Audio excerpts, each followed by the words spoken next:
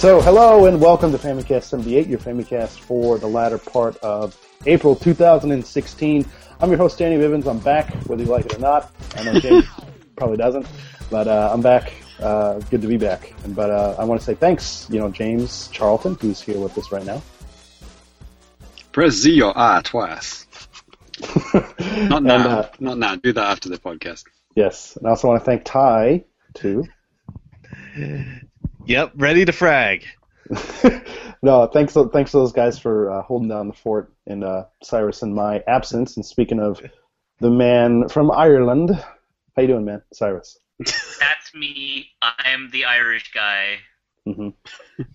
Are you glad I didn't accidentally say Scotland?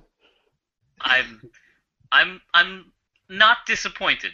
Okay, I'm American. I can make these type of mistakes, right? Finland, Ireland, Scotland, it's the same thing, right? They all have a land in them. See, you get it. Danny, we got some feedback from the last episode, me and Ty in it, and it was the most highly received podcast we've ever had. Oh, we'll get to that. Yeah. Time Magazine called it an epic experience, that fun for the whole family. Oh, yes. Yes, the most epic blockbuster of the summer. I could be mixing up a few articles in my mind there, but I'm pretty sure that's what they said. Sounds about right. So, to kick things off here, well, first, for our audio listeners, which are not listening live, obviously, we're going to take a quick break.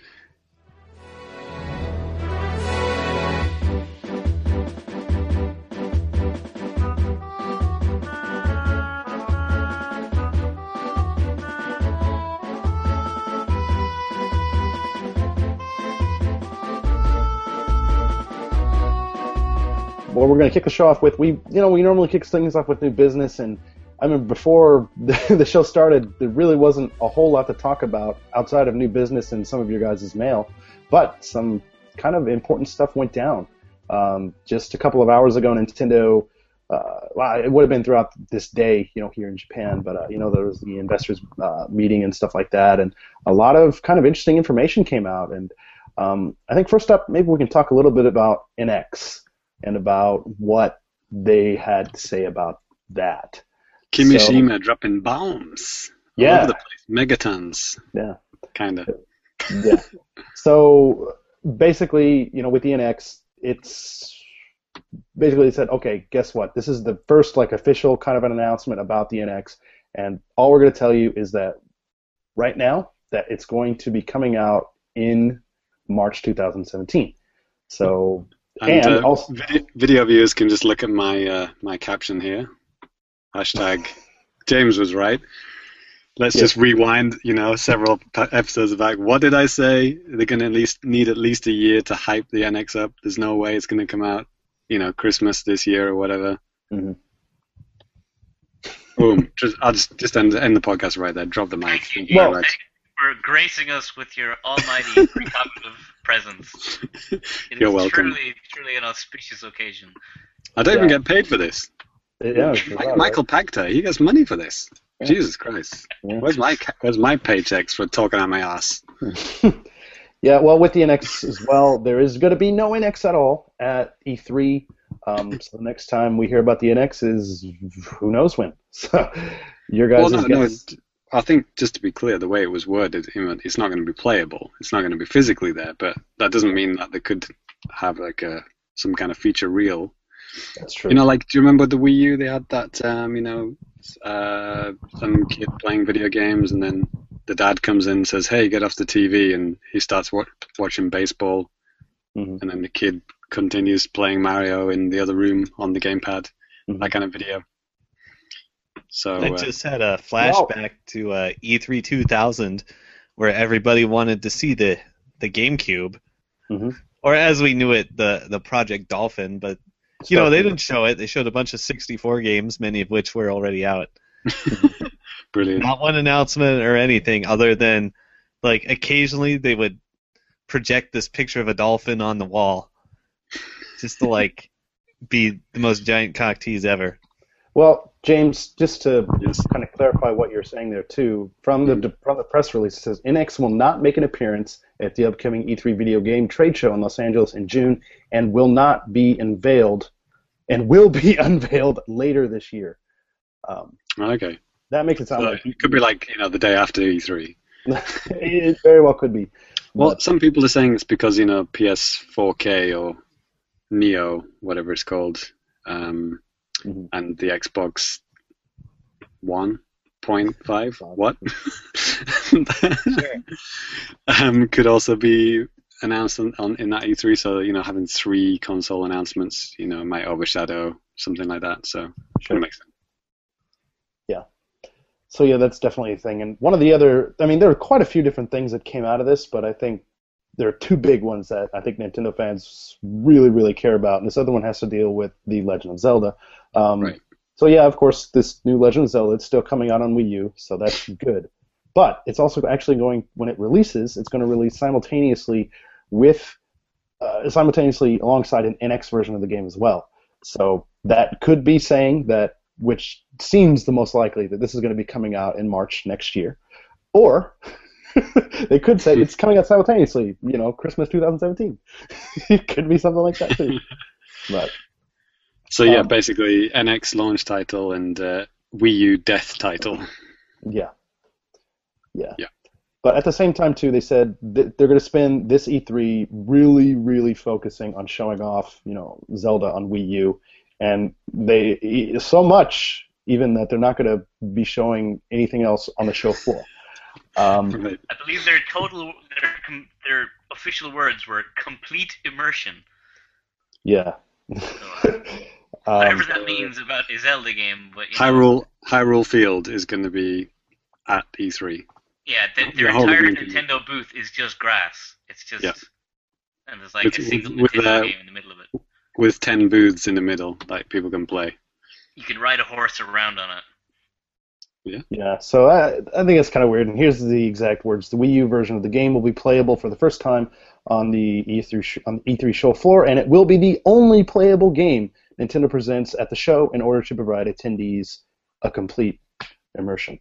So, it's funny watching Twitter because like all the NWR staff are kind of simultaneously saying, well, I'm not going anymore because, unlike, the big outlets, who get paid to go there, the NWR staff have to pay out their own pocket. So, why would you spend upwards of $1,000 to go to an event where you can only play one game? So I can understand why people, many staff are kind of like, okay, I'll be the home team this year. Home team is like, the guys who stay back at home and just write up the articles about, what people are playing on the show floor. But if all people are playing on the show floor is one game, why would you have 12 impressions of one game? Right. You can only write so many impressions there. And James, it's kind of parallel situations with us. Tokyo Game Show. There's basically like one game there a year for us to play. It's true. Maybe a little bit more than that, honestly. But I go mostly for the trolling, but yeah, games are like an afterthought for me. But yeah, that's exactly. It's kind of like how we have to deal with every single year at Tokyo Game Show. Yeah. I wonder what their plans for TGS will be regarding this kind of stuff. Will they have more than a single game at TGS? Not going to have Zelda, I'll tell you that. Yeah, it's kind of a good time to point out, isn't it? Like, we've probably said this before, Danny, but like, it's ironic that the Americans in general get to play so many more Nintendo games, from Japan, made in Japan, just down the street from me, where Nintendo headquarters is. Yes. I don't see any of those games, and we never get to play any of those games until we go to the shop and buy them. Right. But in Europe and America, they've got E3, they've got the Gamescom, and people can play the shit out of scores of Nintendo games, first and third party, before they get released, and we don't see any of that. and Danny often talks about the lack of demos on the eShop as well, right? Oh yeah. So literally, you can't play anything. Until it comes out.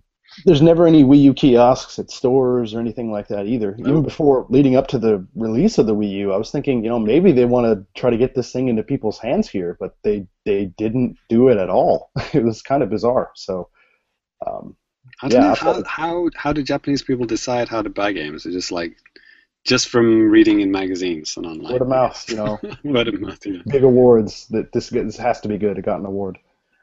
Yeah, and also, like I've said thousands of times now, Japanese people don't mind paying for shit, even if it turns out they don't like it, whatever. Yeah.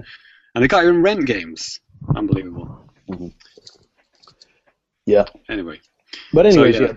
Mm-hmm. NX, Zelda Wii U, NX are both on both systems, so it is a Twilight Princess thing, like everyone predicted, and it's kind of like, it's strange because it's kind of a shock and also not a shock at the same time, because we've been saying this for like literally about 2 years now.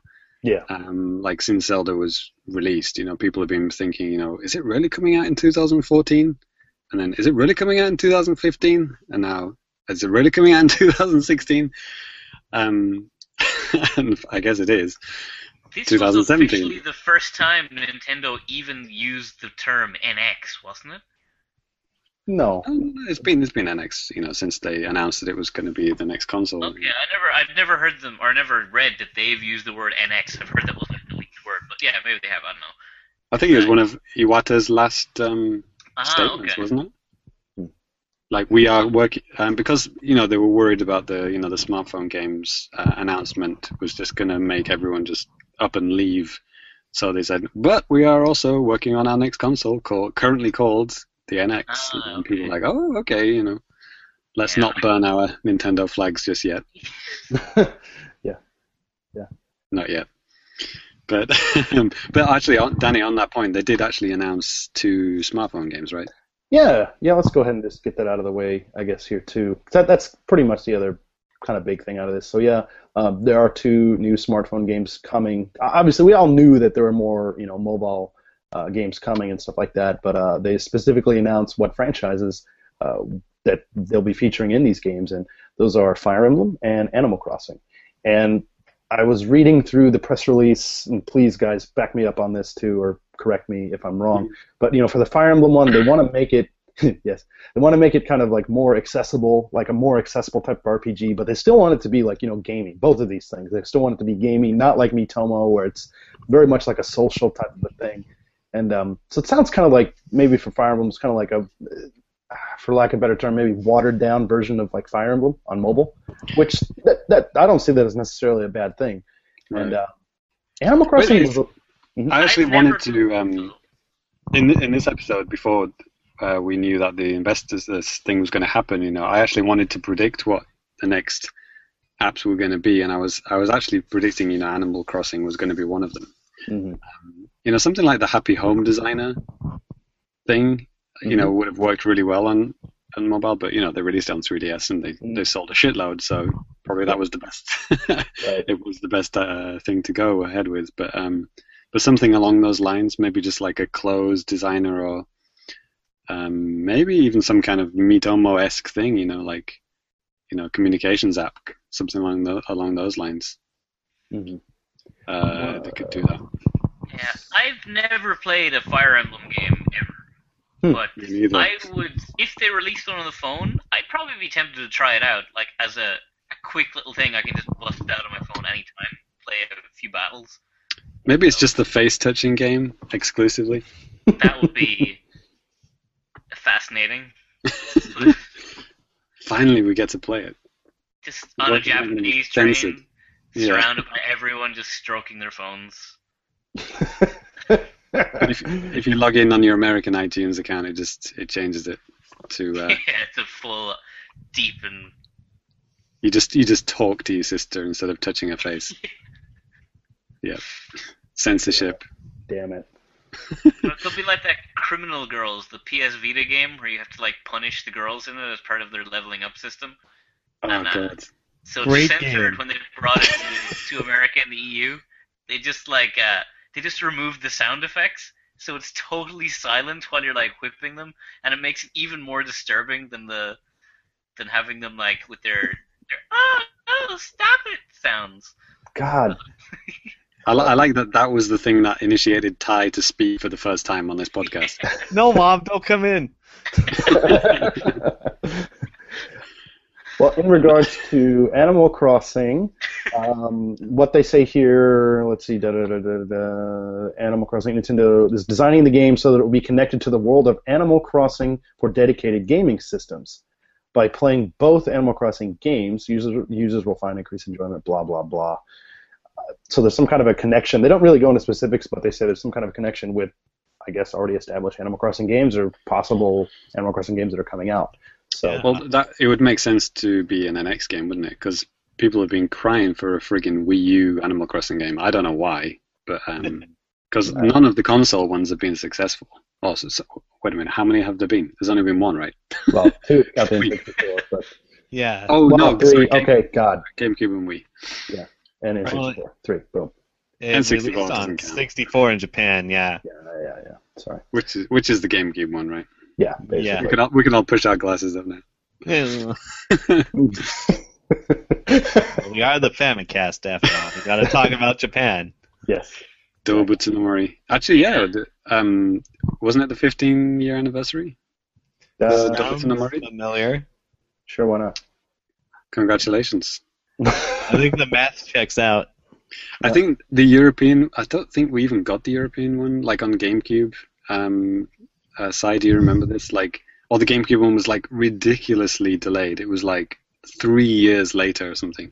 I knew that Animal Crossing was a thing that happened at some point, but that's about as far as my relationship went with that game. Yeah, it was either incredibly delayed or never released. I can't remember. One of the two. I have been giving out in my English classes these last few weeks. I've been giving out Dobutsu no Mori stickers as like prizes for stuff. And the entire class laughs whenever I say that I'm giving them out. I don't know why, but they seem to know what they are at least. So that's something. Talk to me later where you got them and stuff. I kind of want those. Maybe because you're giving 18-year-olds like children's stickers? I don't know. Girls, though, right? So girls, they're all children. Okay.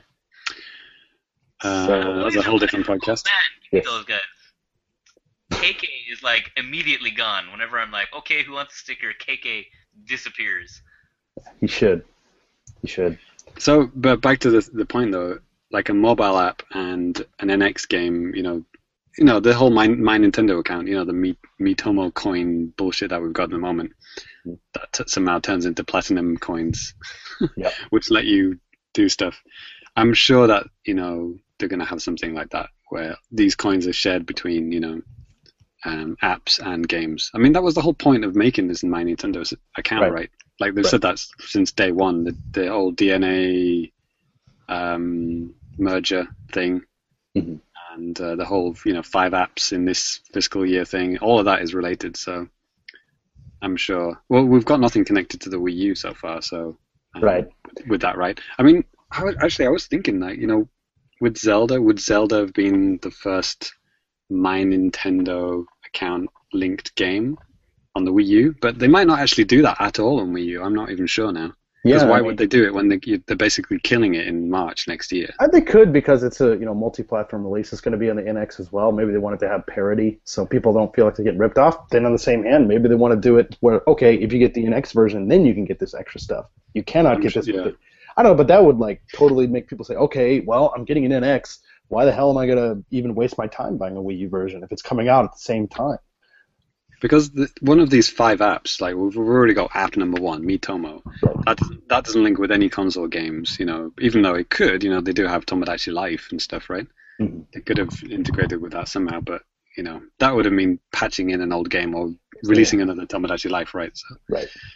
So the next game, which I think it could be like a Splatoon puzzle game. I always keep going back to that one because why the hell not?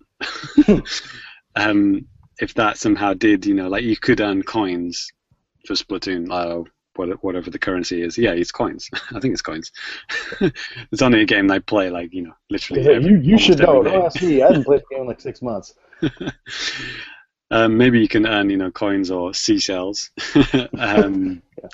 You only get those in Splatfest, by the way. By playing this app, right? And that's linked with your my Nintendo account. They could easily patch in, a currency thing into Splatoon. I could easily see that happening, but or not. But maybe it's a future game. Maybe it's Paper Mario. Maybe it's hundreds of other Wii U games that are coming out this year. Anyone? Yeah. Star Fox? Nope. I got nothing. Yeah. No. They've got nothing.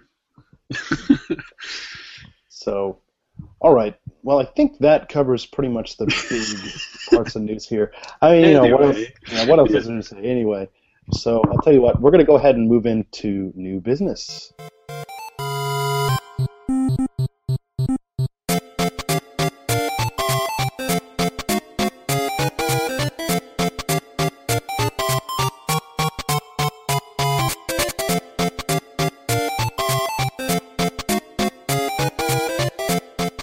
Serious business. It's very serious, and I'll tell you how serious we are.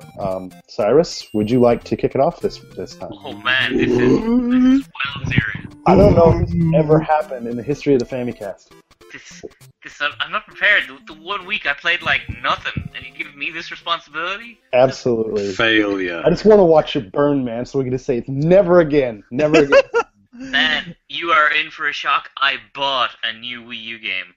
Oh, Say what? God. What the fuck? I know, what's with that? I bought Nintendo Land. Really? New. What? The first game that came out on Wii U. Brilliant. The launch game. How much did you pay for it? It was on the Wii U store, the eShop. I think it was like €25 or something. It wasn't bad. Is this the Nintendo Selects? Oh yeah, it was on Nintendo Select, so that's one of the reasons I bought it. So yeah, it was like 25, 30, I can't So remember. for you Americans out there, that's like $80. But I bought it 20 because quids in England, anyway. my girlfriend recommended it as like a party game. She loves it from when she played it at other people's parties. Mm-hmm. So she's like, hey, we can have this and people can come over and play it. And man, that game that's an expensive game. It's like the $20 for the game, but you need like only one or two of the games you can only play with the pad. The gamepad, yeah. And then you can't use Pro controllers.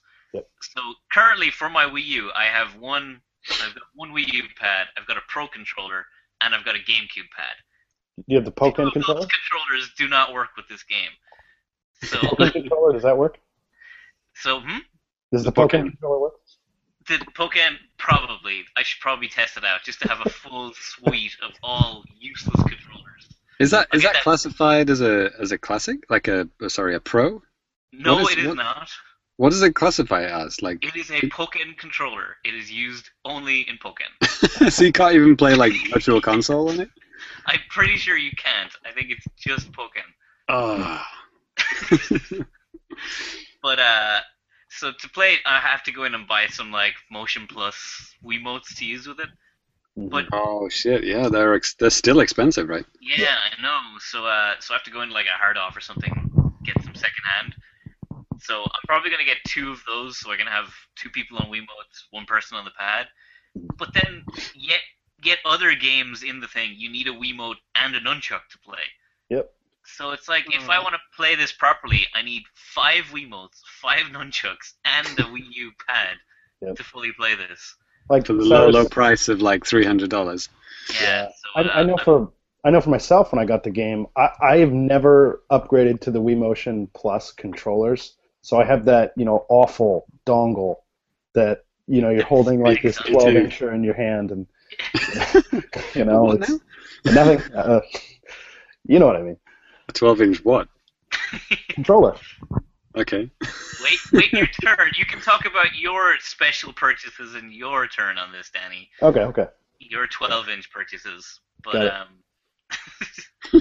so yeah, I am waiting with bated breath to try out my Nintendo Land next week when I get my parents to assemble it for me. Good. Aside from that, I've been playing my phone. I got a new phone, so I've been rocking my Miitomo, which I've already gotten sick of and stopped using. Oh. And Hearthstone and Kingdom Hearts. But Miitomo, I thought I could at least pluck up like the energy to log in every day and change my clothes just to get 5 platinum points. Mm-hmm. And even now, I can't be bothered even doing that. There's some Splatoon costumes coming. maybe. That was the thing. Like, oh man, maybe this will get me back into Miitomo. And then I turned it on once. I'm like, no, fuck it, I can't do this. So yeah, that's. How have you been keeping up with Miitomo? Have any of you actually kept at it or played it at all? Yes. Yeah, I've been checking in. Yeah, I've been checking in.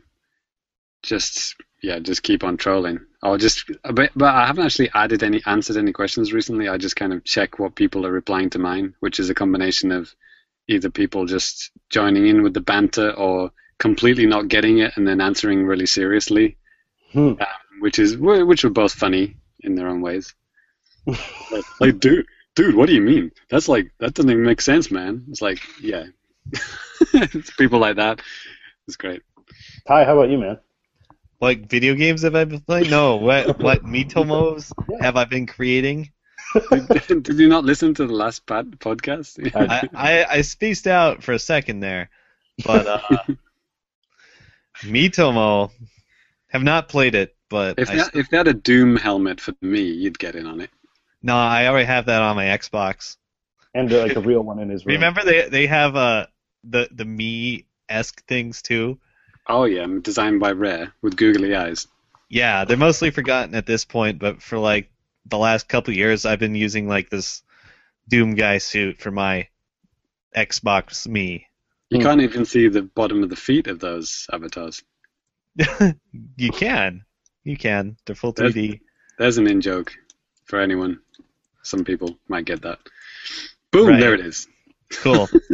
But I still have not tried and probably won't try Miitomo, but I really like it just because of the really, really crude and offensive pictures that come out of it.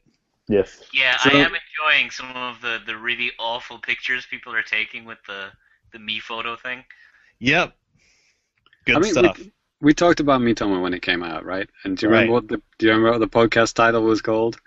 Me Trollo. Me Trollo. Oh, now Ty knows, because after the last episode, I said, hey, Ty, you got any ideas for the podcast? When it was just me and Ty, and he said, how about Me Trollolo or something? I was like, dude, that's literally what we called the last episode. Damn. I had a bunch of listen to ideas, this though. It's That was true. good. I forget which one we went with. Yes.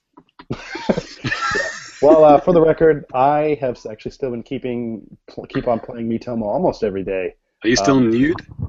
No, every once Almost in a while. Now I bought a cardboard box. Literally, you have to buy that. I mean, that is almost like a troll, that, isn't it? I mean, like, people are like, oh, there's a cardboard box costume now. Yeah. It's like, I thought somebody had photoshopped that in just to to troll Miitomo, but no, that is literally a special costume. Yeah.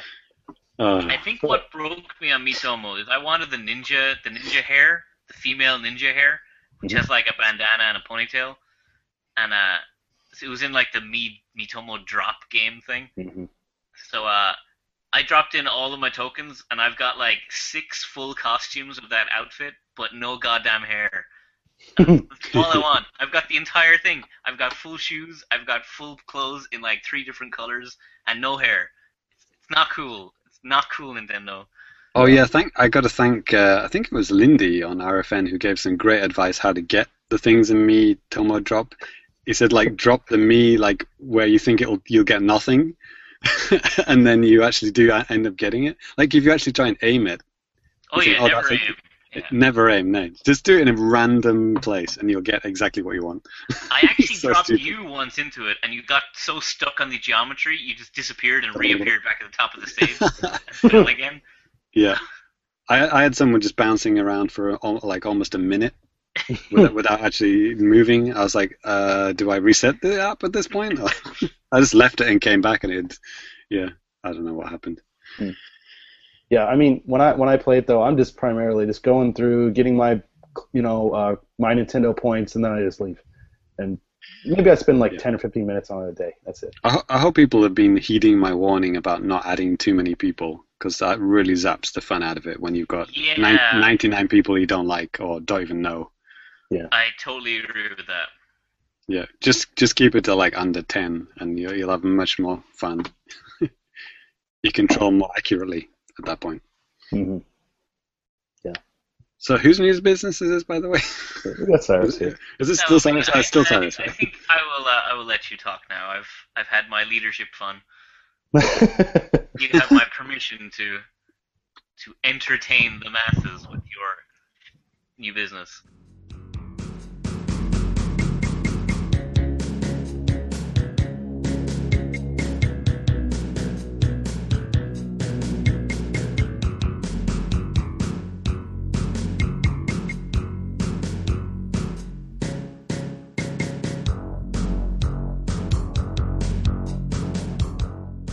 We're going to go ahead and move on now to Ty. Cool. Been a little bit quiet, so yeah. Let the torture commence. Yeah, what you been playing, man? I suggested this should be like a paste-in segment. We can do this like after the end credits roll. People can listen to Ty's Doom updates. Yeah. With my Mario Maker updates, this Ty's new segment. Right. Well, I wasn't playing classic Doom. I'm joking, Ty. Of course you're not going to talk about Doom for the fourth time in a row. Go ahead. What are you going to talk about today, I'm talking about the brand new Doom. Oh, right. Okay. Brilliant. Yeah, it is a different game. And they had the open beta the other week. And I played that pretty much the entire weekend. Most of the weekend. And it's kind of controversial. There's a lot of hate on it in the Steam reviews. I know, reviewing a beta, right? Yeah. But hey, we've been playing Street Fighter V, and that's kind of a beta. Yeah, good point.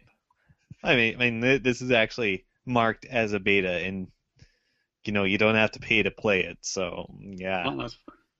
It looks a lot like Unreal Tournament to me. Cool. The multiplayer thing, the video I saw, it looked very Unreal-ish.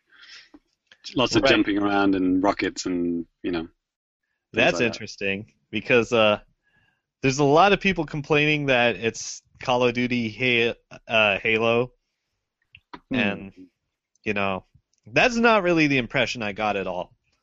I mean, from just watching like the trailers and stuff like that, it just looks so goddamn fast. Like it just looks crazy, like crazier than people anything are I've ever complaining played. that it's not fast enough. Oh, really? Yeah. What? What? Yeah, that's okay. All right, I think it's fast enough. Okay. Maybe they you can want stand 120 frames a second. 10% faster. No, we're talking about like movement speed, and that's what I assume everybody's talking about. And personally, I think I would define the speed of a game as like how many decisions you have to make per second. Right. So in that sense, it's pretty fast. I think the movement speed is pretty fast. Like a lot of people are comparing it to the old Quake games. Like to me, that's what it feels like more than anything is Quake 3. But people are mad about loadouts. Call of Duty, Killstreak, Noob Tube, Riot Shield. Not a bad setup. Etc. Okay, so in this game, you pick a loadout of 2 weapons. You can do anything you want, really. There's like presets, but you can just make your own. And as opposed to Doom and Quake, where you start with a piece of shit and you have to find a good weapon before you can kill anyone. So, I kind of like that. Do weapons spawn on the map in addition to your loadout? Not the main weapons, but a lot of things spawn on the map, and I'll get to that. Like health, armor. There's none of that regenerating health stuff. Imagine Quake 3, where you, instead of like picking up weapons, you start with 2 weapons, but you still have like the quad damage pickups, the haste pickups. There's like a super powerful gun that spawns too. BFG? More or less. It's like a rail gun, except you don't have to be a good aim, and it does even more damage. It's basically a weapon you just aim at a guy and it kills him. Okay. OP lols. Yeah. I think it only has 4 shots, maybe 5. Okay. So, there's very powerful items, so you have to control the level because they spawn on a timer, just like good old-fashioned Doom and Quake. The two modes they had in the game, there's Team Deathmatch, a new mode called Warpath. It's like a control point one. You have to control this one area, but the area moves on this path around the entire level. So that makes things very interesting as far as planning ahead and controlling items and stuff. Is it constantly moving, or does it move like every few seconds or something? It's constantly moving, like at not quite walk speed. It's just kind of chugging along. Mm-hmm. Does it say double kill and things like that? It says a lot of things. The announcer kind of sucked, actually. It wasn't like the awesome Quake 3 one. It's just, some, white guy or whatever. That's a thing I hope they change. But, whatever. Snoop Dogg like, voice back confirmed. So it's not like dive kick or something, Dive kick, that's a great announcer. It's great. So yeah, I mean, there are things I don't like, but they're mostly nitpicks. Like, like, oh my god, this game has 3D models and a jump button. It's not Doom. Yeah, I mean, there's like a lot of shit like that that's like really tedious. It's kind of interesting that they're going back to that because, like, the last time I played like online multiplayer games, that's what they were, like Unreal Tournament and Quake 3. Yeah. And I've skipped like the last 16, 17 years of first-person shooter development. I've just kind of skipped over, which is why I sucked at Call of Duty when I played it on Wii U. I don't blame you at all. I mean, I don't think there's been a shooter as good as Quake 3 since Quake 3. So there's that. I did like Unreal Tournament slightly better, but yeah.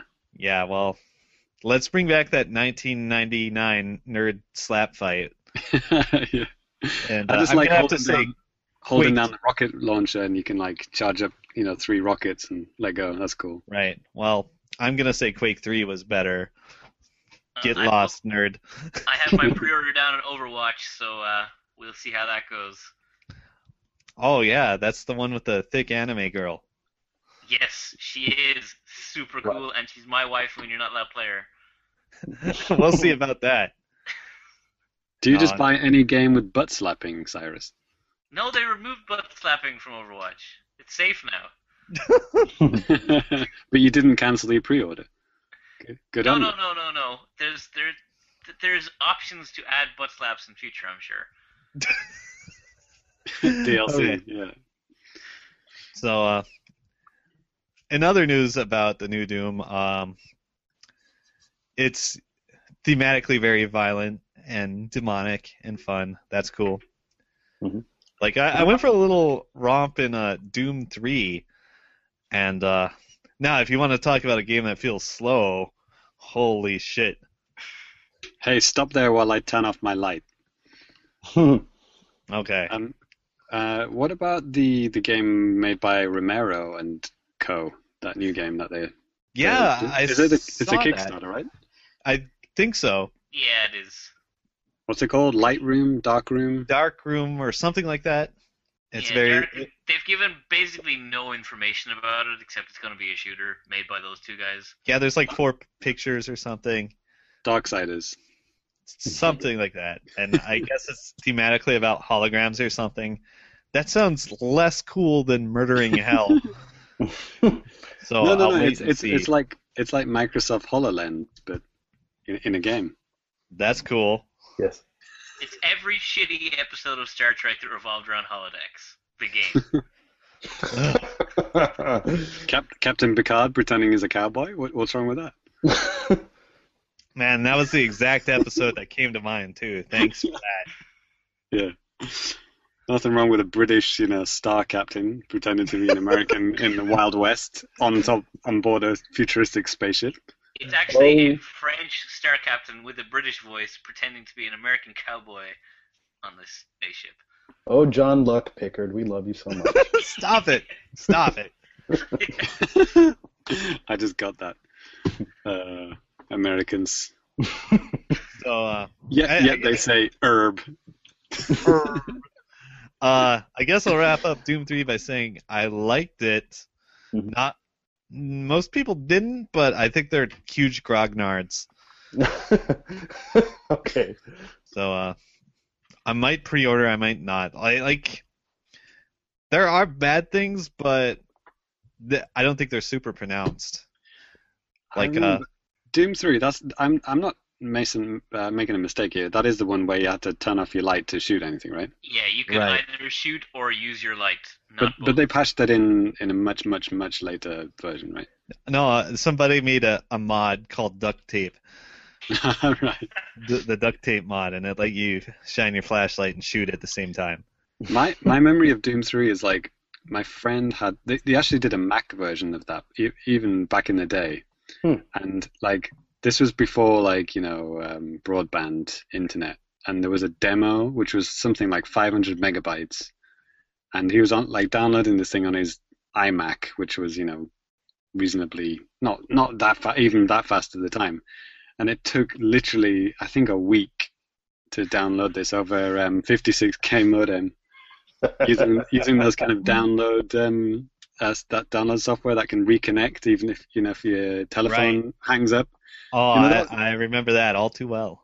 Do you remember that? You couldn't use the telephone, so you had to disconnect. Anyone need to use the telephone? Reconnect, Yeah, anyway, and after a week of downloading, it didn't work. So that was good times. Cool. Yeah. So I could talk about Killer Instinct, but I won't. I'm waiting for the update right now as we talk, and then I'm going to the big Japan tournament this weekend. Oh, okay. So yeah, watch that. KBO. Watch it live on some live stream. Maybe I'll win. They should make a Killer Instinct 3. No, they just remade Killer Instinct 1. That's what I'm playing. Good times. Right. New character. Cool vampire chick. What's the name? Mira. Mira? Yeah. Okay. If that's Japanese for mummy. Yeah, I was just thinking that. Oh, yeah, that's right. So that's no relation. No relation. Anime is not real. Sorry. Yeah, when's Ellen Baker DLC? I would play Killer Instinct if Ellen Baker was in there. Right, okay, that's the thing you... Oh, no, Ty, you talked about that, right? Ellen Baker's the English teacher. The hot anime English teacher? Oh, yeah, the hot new Japanese meme is, this, this character in a middle school English textbook. Yeah. Do you guys all teach from that book, by the way? I do. No, I don't. So I don't get to use the New Horizons book with Ellen Baker. God, if you're not watching on the video, Cyrus had such disappointment in his face at that point. Such disappointment in my heart. Yeah. I was sad too. I used that book at my old school, but that was not this new version with this perfect anime waifu that the internet is flipping out all over. Man, we might have some copies of that at my school. We have all of the English books. I might just check it out. Nice. You need to talk to the head of English. You're like, listen, we really need this textbook for educational reasons. Yes. It's a really good textbook. These sick memes, bruh. I'm sure the Board of Education will understand. Yep, I'm sure they will. After all, the pages start sticking together. Yeah, so go ahead and look up, what's her name? Ellen Baker? Yeah, look her up on Twitter or Pixiv, and make sure no one is watching. All right, so that'll wrap it up for my new business.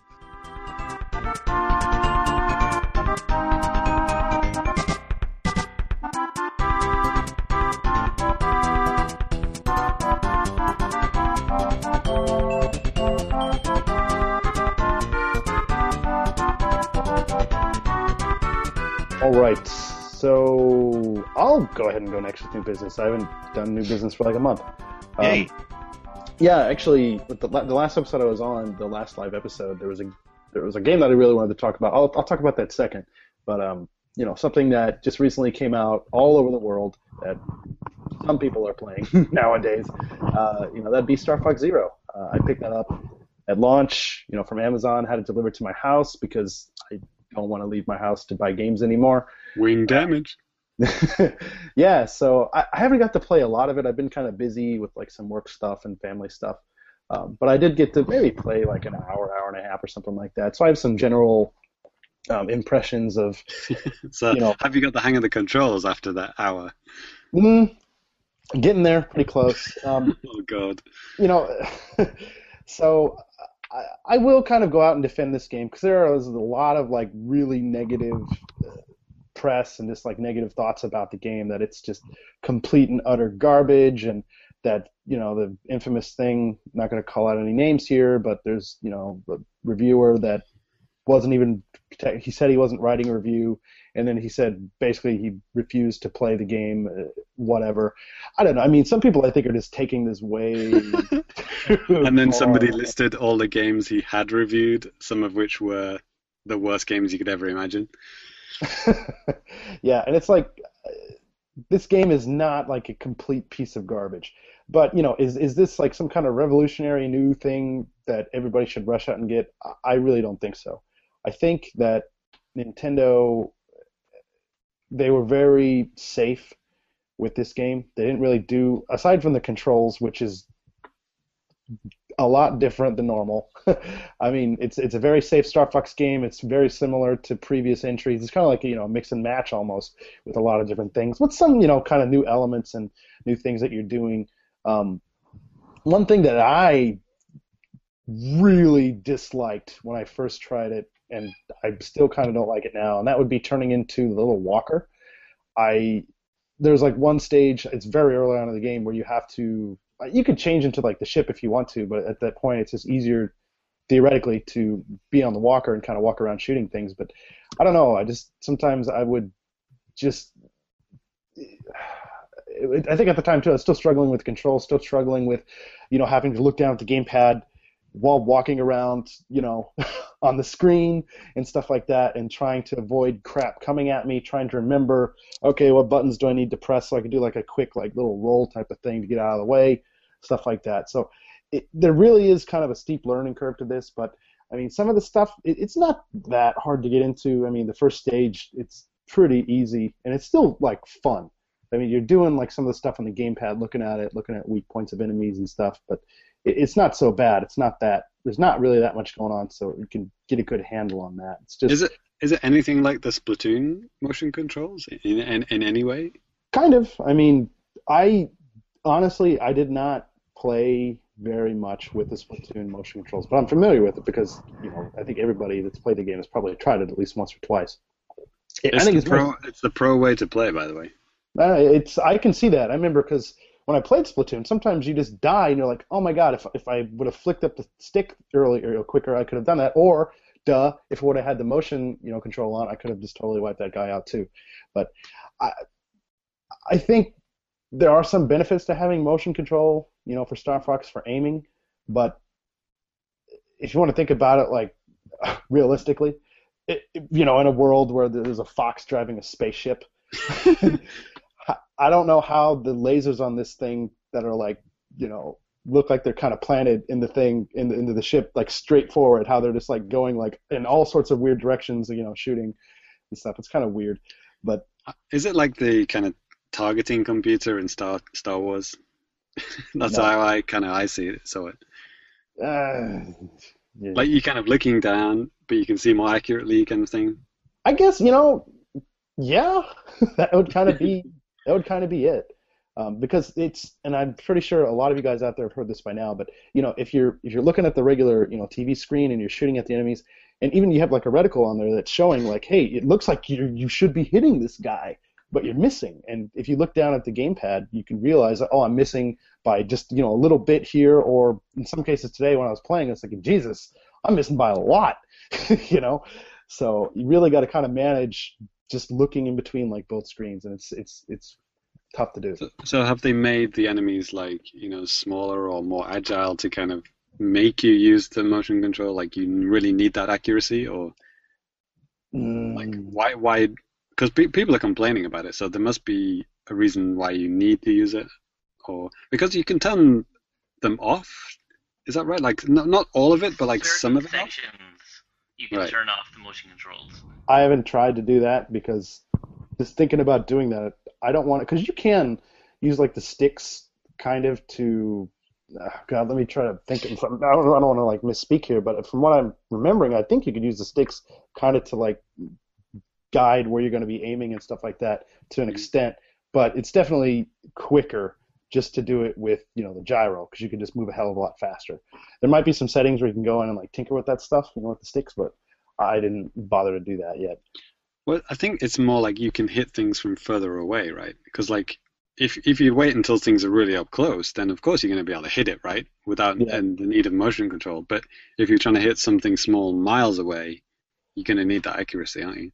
Kind of, but I mean, even then, like I was trying to shoot some guys that are really far away, and it just wasn't doing it. I had to get up a little bit closer. But I mean, you can still hit some enemies from, like you said, from pretty far away, so that's fine. I'm trying to think, like, it seems like the enemies are moving around a bit more than what they did in previous Star Fox games. Like, let's say, like, the Star Wolf team, like those 4 guys, when you're facing those guys at some point in the game, they're kind of tricky. They're kind of moving around all over the place, whereas in, like, Star Fox 64, you can, like, gun them down in, like, 2 seconds and you win, pretty easily. But this time they're kind of a bit more agile and they're coming behind you and stuff. You kind of got to manage your boost and manage your the turnaround things and stuff like that. There's a lot going on, and I can understand why some people would absolutely hate this. But I mean, it's basically kind of like a Star Fox 64 with this new type of control set, and I don't think that makes it bad. It definitely doesn't make it like super amazing. It's somewhere in between that. I think Neil Ronaghan, site director at Nintendo World Report, he wrote a pretty good review on the site, and you should check it out. I think it's a pretty fair review. Also, you should check out John Reardon's videos. He's like the Star Fox super nerd on staff. Oh yeah. If you're on NWR TV's YouTube channel, all of the Star Fox videos are him. And he knows a lot about Star Fox, and he really likes it. And if you want like a more positive, spin on Star Fox, definitely check out his videos. I mean, even the thing about people saying it's a remake of 64, he's actually gone through all levels and compared them, and it turns out there's only like 1.5 levels which are similar to Star Fox 64 levels. All the rest are like either similar to Star Fox the first one or a completely original ones. So I think it's more like just the general vibe that people are kind of associating with Star Fox 64, but the levels themselves are completely different. Yeah, I think so too. So definitely a game I want to get at some point, but I'm just in no rush to get it. Sure. Yeah. Yeah, I wasn't in a rush to get it, and then these reviews have kind of like really put it on the back burner. Like, okay, this is going to have to be a bargain basement price for me to get it now. Yeah. Like Sarah said, I do want to play it, but it's like, it's way down on the to-do list now. Sure. I'd say with this game though, it is not the complete and utter abomination that some people are making it out to be. It is nowhere near that, and that, I think that is just a gross overreaction. I don't know. I could say a few other choice words. I'll just kind of leave it at that. What do you think about the Platinum producer who did this game, leaving Platinum the day that this game released? Nah, he left back in March. No, which is when the game probably wrapped up. Yeah, but there's probably all sorts of other things going on. Right. I don't know. Coincidence? Question mark. Probably. Yeah, it probably is. in the most unboring way type of thing. It probably is not a coincidence. It's not like Kojima and Metal Gear Solid 5. Yeah. But also I did get to play a little bit of Star Fox Guard, but only like 15 minutes, like before the show. And maybe I'll save that for next time if I. You got the double pack thing? Yeah. Here you can get it just with Star Fox on a disc, or you can get the Star Fox and Star Fox Guard on a disc, and it's not a bad deal. So I just went ahead and did that. But I kind of wish that I had Guard digitally. Yeah, I can't believe they put that tiny little game on a disc. That it must be like 400 megs. Yeah, I Is mean, it on a separate disc? yes. That's weird. Yep. Yeah. So It's almost like, I mean, it's almost worth just like downloading it now. It's like, I think it's 14.99. Yeah, it's like 1,500 yen. It's not too bad. Maybe if I have some extra money or something, maybe I'll do that. It looks fun. Yeah, and I liked it. My wife was sitting on the couch and I was saying, "Hey, please help me out. Stop playing, Candy Crush, whatever she was playing." I've been hearing that it's kind of like the surprise gem, that it's like, oh, this kind of crappy little extra game is actually really fun. So. I'd say, didn't John Reardon do that review, James? Do you know? Yeah, he did the guard review, yeah. Check out his review if you're interested in that game, because I really don't have a lot to say, because I didn't really get to play it for very much. I think he was only allowed to play the offshoot game, only allowed to review the offshoot game, because I think if he'd reviewed the main game, he would have just given it a 10 out of 10, no matter what. Yeah. Well, one other game I wanted to talk about has nothing to do with Star Fox, and I'm going to try to kind of go through this kind of quickly. There's a lot of stuff about this game that I found very interesting, and I wanted to talk to you guys about this for like a month. And it's this game on the Wii U Virtual Console. It was also on the Wii Virtual Console, and it was also on the Super Famicom here. It's called Sute Hakun. And I don't know, have you guys ever heard of Indie Zero, the developer that did like the Theatrhythm and... Oh, okay. I hadn't heard of them, but I love that game. Okay, well, these guys, their first game was this game.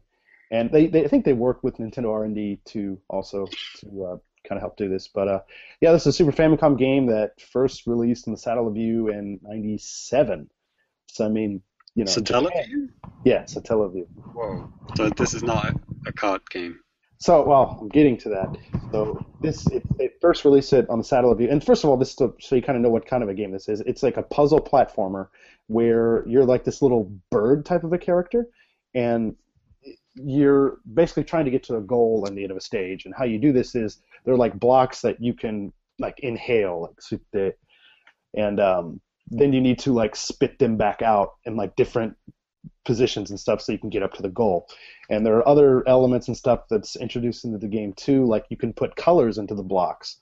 And like I think red makes the blocks go up and down, blue makes the blocks go like left and right, and then yellow makes the blocks go like diagonally. And depending on from when you, like let's say you're to the left of a block and you fill it with like a red color, it's going to start from that point where you did and go like from up or down or left or right or something like that. So interesting. So it's almost like Box Boy in a way, yes. But kind of. I mean, yeah, but it's like it's a lot more complicated. Mm-hmm. And so, like I said, yeah, this started out in the Satellaview, and like it. I mean, what the Satellaview was something that was temporary and stuff like that, and they did it a few different. I think they had a few different releases, a few different times they did it on that. And then they did a release via something that they did here in Japan up until 2007. It's something called Nintendo Power. And this is not to be confused with, American Nintendo Magazine. This is kind of like akin to you guys, I'm sure you guys, and maybe some of the listeners out there too, you've heard of, the Famicom Disk System and how they had like certain little kiosks here in Japan where if you wanted to buy a new game, you could bring any disc that you have and maybe give it to the clerk and be like, yeah, I want this game. And you get it for cheaper than you would if you buy it at the store, if you just like basically have them right over your disc. I think it was 500 yen. Something like that. It was pretty cheap. It was significantly cheaper than buying the game again. And this is kind of like the same idea. Like the Super Famicom had this special type of a cart that you can plug into it, and it had like some kind of like a memory cart that you could plug into that. And back in the days. Yeah, so you would take it to, I think there's a convenience store here called Lawson. They might have been the only one that did it. But you go there, and this game was, for a while, only available exclusively through, like, this particular service, so you can go and buy that. And that was released, like, in, what did I say here, 98, I think. But because it was getting kind of popular on the service, like, they just finally decided, okay, let's, like, do, like, an actual honest-to-God, like, Super Famicom cart version of this game, which released on June 25th, 1999. Super Famicom. Holy shit.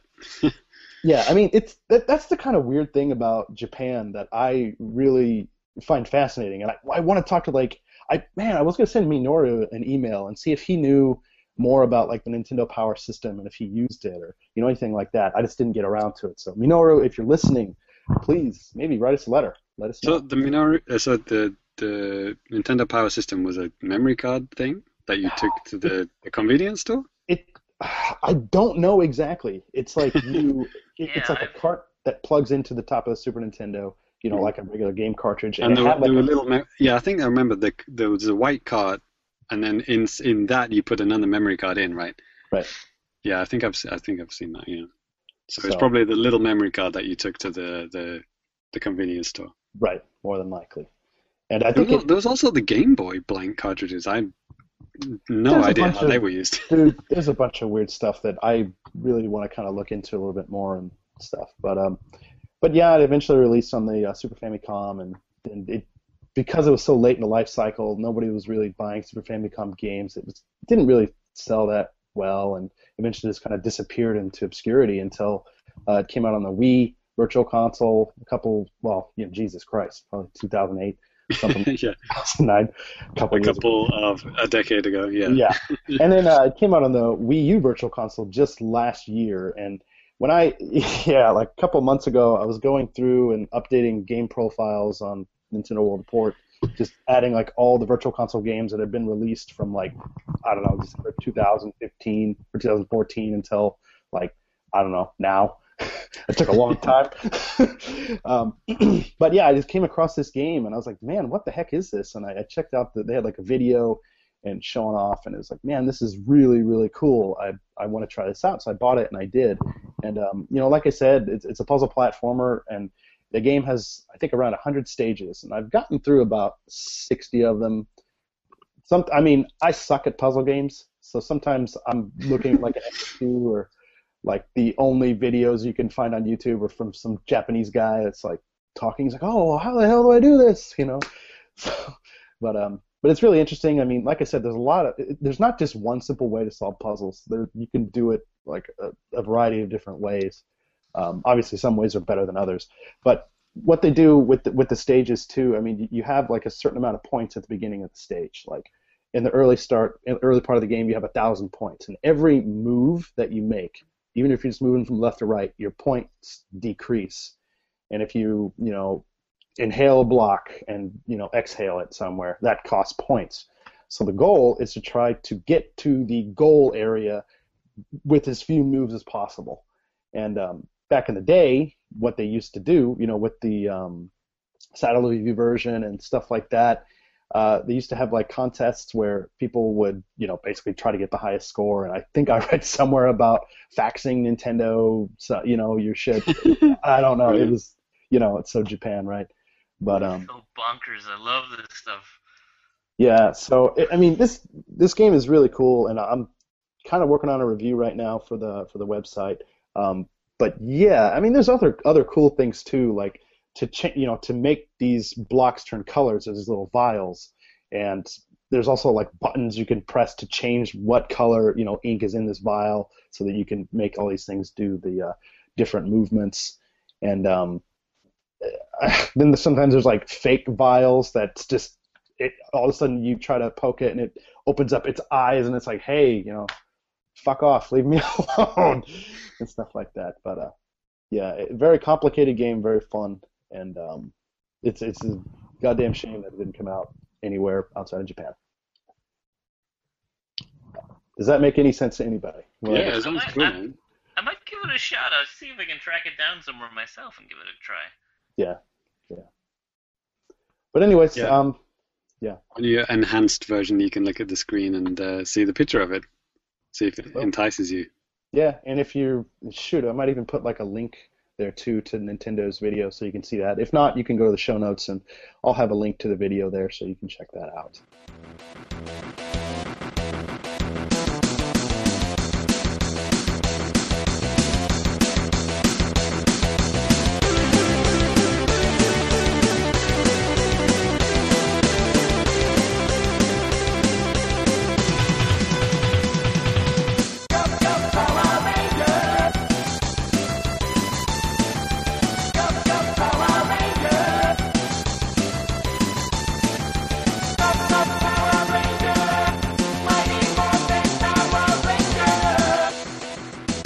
well, that's going to do it for me for new business. So, James, how about you go ahead and close us off here, man? Yeah, well, kind of a theme, actually, is I haven't really been playing much. I actually have a legitimate reason, though, unlike these clowns. Yes, I've been busy, but I did have time to put some time into the Splatfest, and the last one was the Nickelodeon-sponsored one. It was SpongeBob SquarePants versus Patrick, and I went for Team Patrick, and we won. So, yay, Team Patrick. Good job. How stacked was the difference? I figured everyone on the face of the planet would go Patrick. You think so? Why do you think that? Just because no one likes SpongeBob. Everyone likes Patrick. Okay. Yeah, okay. Well, I don't know, actually. What was the... I think it was... the popularity was in favor of Patrick. Was it? Let me just have a look here. Yes, he was most popular, and he won the most games as well. The Japanese one was actually completely different. Actually, that was the first time Europe and America shared one. We actually had the same one. And it's also the first third-party sponsored one in Europe. Yeah. Something I thought that would actually be not legal. But it's not like, Pepsi Cola versus Coca-Cola or something like that. Yeah, maybe that was it. But there were, I'm always on the lookout for kind of additional warnings and stuff. But there weren't any, as far as I could tell. There weren't any pop-ups or anything warning me that I'm about to be bombarded by an advertisement for a for a cartoon on Nickelodeon. I've talked about the differences with the rabbit that sells stuff on the 3DS. That sells you the Street Pass games and stuff like that. It's completely different, the wording and mannerisms on the European version, because you can't, hard sell kids. You can. It's called America. Yeah, you can in America and Japan, but I'm just saying in Europe you can't do that. So, anyway. The Japanese one was tuna mayonnaise onigiri versus red salmon onigiri. Oh, okay. Which is so ridiculous. Like, even in 7-Eleven, they have ads for this. Like, it's like, play Splatoon and vote for your favorite onigiri. Those are both two pretty good choices, man. I'm not going to lie. Yeah, so, tuna mayonnaise won. So, yeah, well done. I do like how the ink stays the color of your team. Like, obviously Patrick is pink and SpongeBob is yellow, so you always know where you are on Splatfest. But yeah, I love participating in Splatfest. It's a lot of fun. I love how the stages change and everything. And also there were a few actually. They actually updated how they were calculated. And I know this extra thing, like when you finish a match and you're with a good team, for example, like you've just kicked ass, you just destroyed the other team, and you're like, okay, I could stick with these guys again. Let's go again, same guys. If you all do that, then it, like on the continue button, it had kind of like 4 squids, like it's kind of joined the same team or something like that. I couldn't really work out what it was, but there were a few little kind of visual changes in this Splatfest, and also the what do you call it? The power ranking, the power rating that you are is displayed, like your team's power rating is displayed at the beginning of a match. So like it'll combine your power rating and tell you, so you know if you've got a combined power score higher or lower than the other team. Which is kind of good, because then you're like, if you see they're higher than you, like, okay, shit, I've got to be on edge here. I've got to watch out. They could destroy us here. But you can usually tell that by if there's like 3 level 50s on the other team. Yeah. And you go, fuck. And then you look at your team and it's like level 8 guy joins your team. You're like, oh, dude. But, it's the luck of the draw sometimes. So, yeah, I haven't really been playing anything new. So I thought I'd just do like a quick Life in Japan segment. Just a miniature one. So this day of recording is just it's the night of my son's 5th birthday. And so it was interesting, like the toys that he asked for, it was kind of combination of very Japanese things and very, well, I guess universal things like Lego. I was like, okay, what Lego set do you want? I was thinking, get me some Lego Batman. Maybe we can play together with that. That'd be cool. Lego Back to the Future, huh? Lego Jurassic Park. No, he wanted the Lego recycle van. So that was brilliant. Just a very standard one, like a dumper truck kind of thing, for collecting rubbish. Brilliant. But the also thing is really crazy into is the Japanese Power Rangers, and I wanted to talk about that. I've talked about them in the past, like the whole show is basically about selling toys to kids, kind of blatantly now, and they actually. Like, he's been into it like for a couple of years now, and I've noticed that they change the types of ninja or Power Ranger like every year. I mean, it's quite blatant. It's like like the newest Pokemon or something. Like, so when he first got into it, they were called Ninja, which is dangerously spelled Ninnnger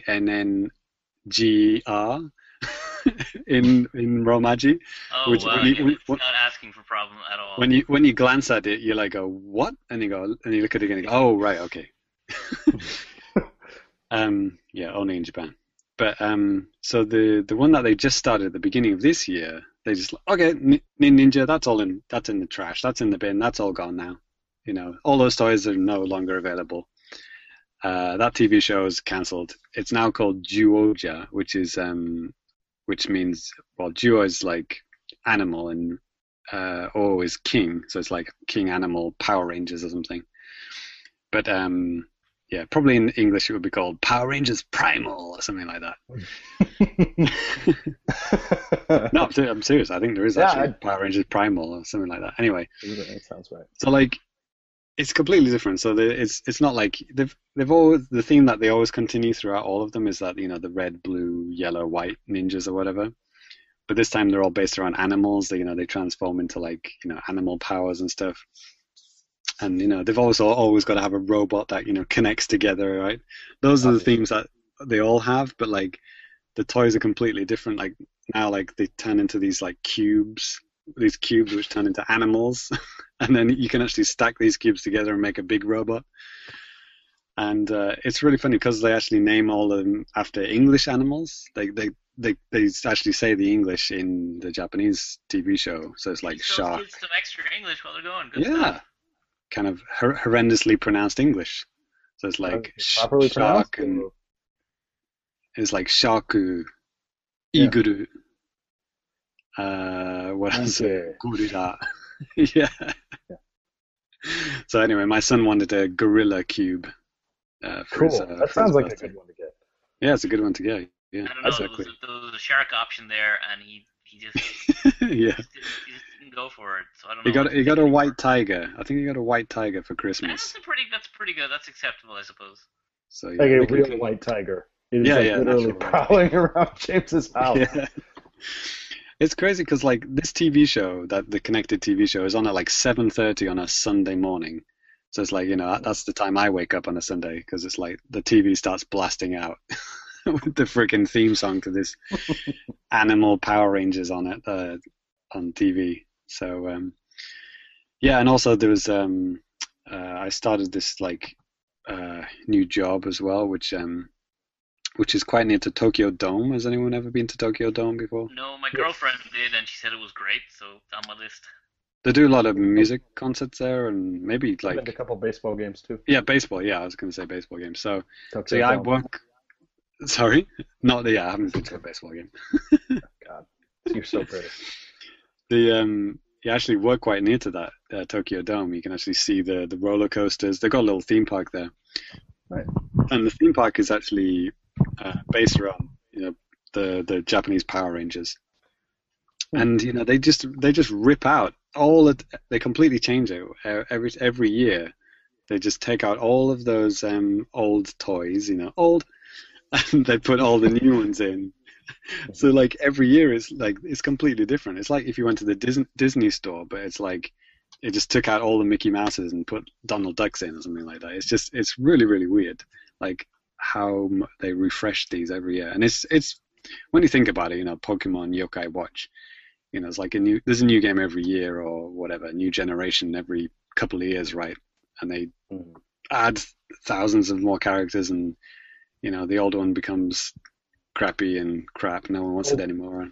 Yeah, exactly. And they really do that with everything. And I guess it is a Japanese thing. Like you could say that.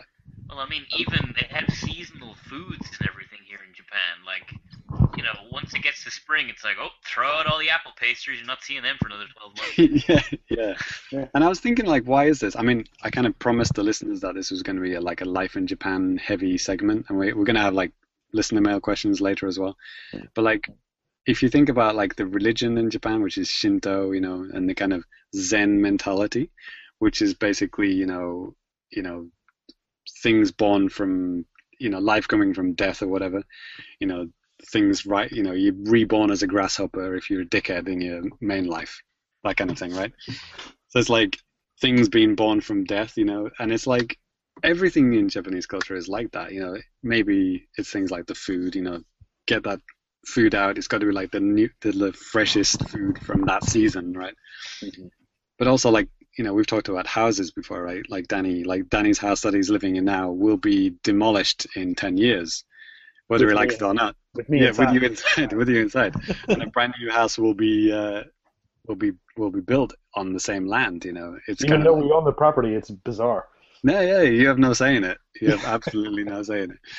No, I'm exaggerating slightly, but like, you do see houses just disappear and like a brand new one just built in its place so many times, like, and it is all everything. You can connect everything. It's almost like an article you could write about this, but like, lots of things you can connect in games, in everyday life. The reason why they refresh things so much is because it's kind of part of their religion, even though no one's religious in Japan. It's kind of like the culture is based on a religion kind of thing, if you know what I mean. And I guess the Japanese Power Rangers helped me understand that.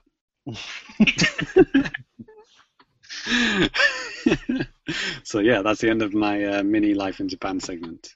Cool. Please understand. I don't have any time to play games.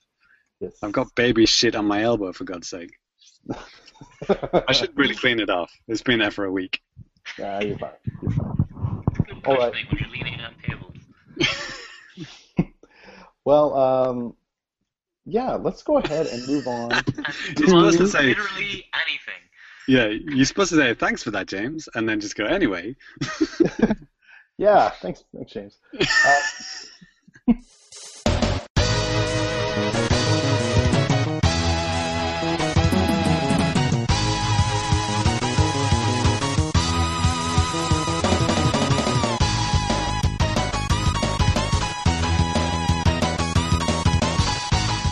Well, we have a little bit more news that I want to cover here, and let's kind of get right into this. We'll do some of this news and the charts, then we're going to go ahead and get to your guys' letters. So, let's kick things off here. Actually, Cyrus, did you add this first thing here after the NX stuff and all that crap? Yeah, all that NX crap. We don't have to talk about that anymore. Mm-hmm. So, a while back, I can't remember, a few months back, there was a Friends of Nintendo Humble Bundle. Oh yeah.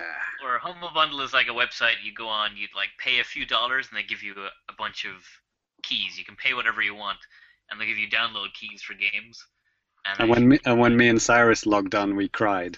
Yes, last time it was 100% North America only. All these great prices on buying downloadable Wii U titles and 3DS titles, and North America only. It was a really good bundle, wasn't it? It was like every good indie game ever. So, that was kind of heartbreaking. So now there's a new one up. And this time, while not as good as the previous one, is region-free, for the most part. So you Japan? can get it in the Americas, you can get it in Europe, and you can get it in Australia and New Zealand, but no Japan. Yeah, I was just double checking their website just to see. I didn't have time to go onto the eShop today, but yeah, I highly doubt. Yeah, most of the indie developers that are popular or at least well known, like in the West, if they even have games that come out here, they're not handled by them. They're handled by, in some cases, Nintendo themselves.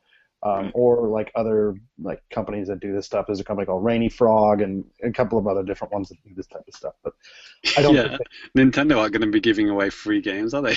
No, hell no. I mean, no, it's just not going to happen. That's just for Japanese people. I'm just trying to like, if you put yourself in a Japanese mindset here, this makes like no sense. Well, it's two things, isn't it? Like, first thing, charity is not popular in Japan, which sounds kind of bad, but it is true. Like, the charity, like, I think I've mentioned this, like, many, maybe years ago now, but like, Who Wants to Be a Millionaire, the celebrity version, Cyrus? Yeah. Like, when celebrities go on it, like, who gets the money? Oh, yeah, and though that's they, isn't it? The charities, right? Yeah. In Japan, the celebrities keep it. What? But then on the flip side, sometimes they have TV shows where like the celebrities have to like, okay, the loser of this thing has to pay like $5,000, which is kind of to the TV network. Yeah. Out of their own well, yeah. Okay, good. So, like, in the West, there's always like people are trying to think of clever ways in how to get people to give money to charity. Sure. Like that doesn't really happen in Japan. I mean, it's kind of strange. I mean, you do see occasional charity adverts, like for like Africa or something like that, but like it's kind of rare. And they do have the kind of I mean, for British people, they would know this Red Nose Day. That kind of it's like an annual or biannual thing that we have in the UK, maybe in Ireland. Yeah, Cyrus? it's Irish too. And everyone gathers together and raises money for for Africa or other things, local things as well. And there is something like that in Japan, like called Nijuon Jikan Terebi. You might have seen that. I think it's every couple of years in Japan too. It's every year, is it? Yes. So, yeah, you do have those kind of things, but like the kind of like daily, charity giving, like, Jesus Christ, when I went back to the UK, I got bombarded with people asking me for money for charities. Like, people are like tackling me to the ground, like, give me your money. And it's like, I'm not being mugged. Those are charity workers. You don't see any of those kind of charity workers in Japan. That kind of hard sell, or well, it's not really a sell, is it? It's more like, I don't know, a hard take. it just doesn't. Though, if you are planning on visiting Japan anytime soon, you'll probably end up in Akihabara, and you might see a nice, friendly-looking monk in like a full like monk outfit, shaved head, the robes, all that stuff. He'll come up and start talking to you in Japanese, and he'll offer to give you like a little medal, and you think, oh, he's a nice, friendly monk. He's asking for money. Walk away from that monk. He knows you're a tourist. And then he challenges you to a kung fu match, and then I'm pretty sure it was going that way until I just like walked away from him. That's why Sai always wears the bandana. He has a really bad cut on his head. Scar signifies me as that one dude who fought the monk. Yeah. So yeah, charity, not a big thing in Japan. B, well, as I've mentioned, even in this very podcast, Japanese people don't mind paying a lot of money for shit. So why would they want, 10 games for, 1,000 yen? They would probably be suspicious of that. They would probably think, okay, well, what's the catch? Yeah, why am I getting all these games for 1,000 yen? Aren't these games worth $200? It just wouldn't go down. It's just not part of the culture. It would just wouldn't sit right with Japanese people. Right. So I would say probably never. This would never happen in Japan in any shape, way, or form. I agree. Sorry, Danny. You're the one with the system. Yeah, it's fine. I totally don't expect this. But moving on here, another kind of thing that is expected for Japan. So a special Pokemon Center is going to be opening up in Tokyo Skytree Town on July 6th. There's going to have like exclusive dolls and bullshit there. I don't know if you guys have ever been to Skytree. I've been to it, but not up it. I've been to it and up it. Hey. Okay. Yeah, I've been around. Last year when my mother came, we went there, and it's pretty cool. I mean, the Tokyo Skytree Town. First of all, Tokyo Skytree, for those of you who don't know, it's a huge ass tower in the middle of Tokyo, and doesn't it work as some kind of like broadcasting antenna or something? It's a broadcasting tower. Yeah, and But yeah, you can go up it. It's one of the highest towers, like this specific type of tower in the world. I think like 666 meters, or I don't Any remember. native Japanese person will be able to recite the exact meters to you at any moment. It's I know, God, the other one, Tokyo Tower, because it's in like a textbook. It's like 333 meters high. It's like something like that. It's 3 times higher than Tokyo Tower. Fun note: the Tokyo Tower is higher than any single point in in Holland. Okay, isn't that weird? So you know. Anyway, trivia for today. Yeah, that's okay. Great. Kind of caught me off the guard there. So yeah, moving on here. This other little bit here. Hoshinokabi Robobo Planet. Say that again. Robopopo is like the most fun thing to say. I love the name of this game in Japanese. Yeah. So the English title, of course, is Kirby Planet Robobat. Which is coming out. Super lame. Yeah, sounds like lame. Robots. But it's coming out here in Japan just tomorrow on April 28th. And I am not going to be getting it, but Cyrus, you're thinking about it? I will probably pick it up. I want to grab the amiibo. Not for me. I'm giving them for someone else. Because they come out in Japan like 2 months ahead of the rest of the world.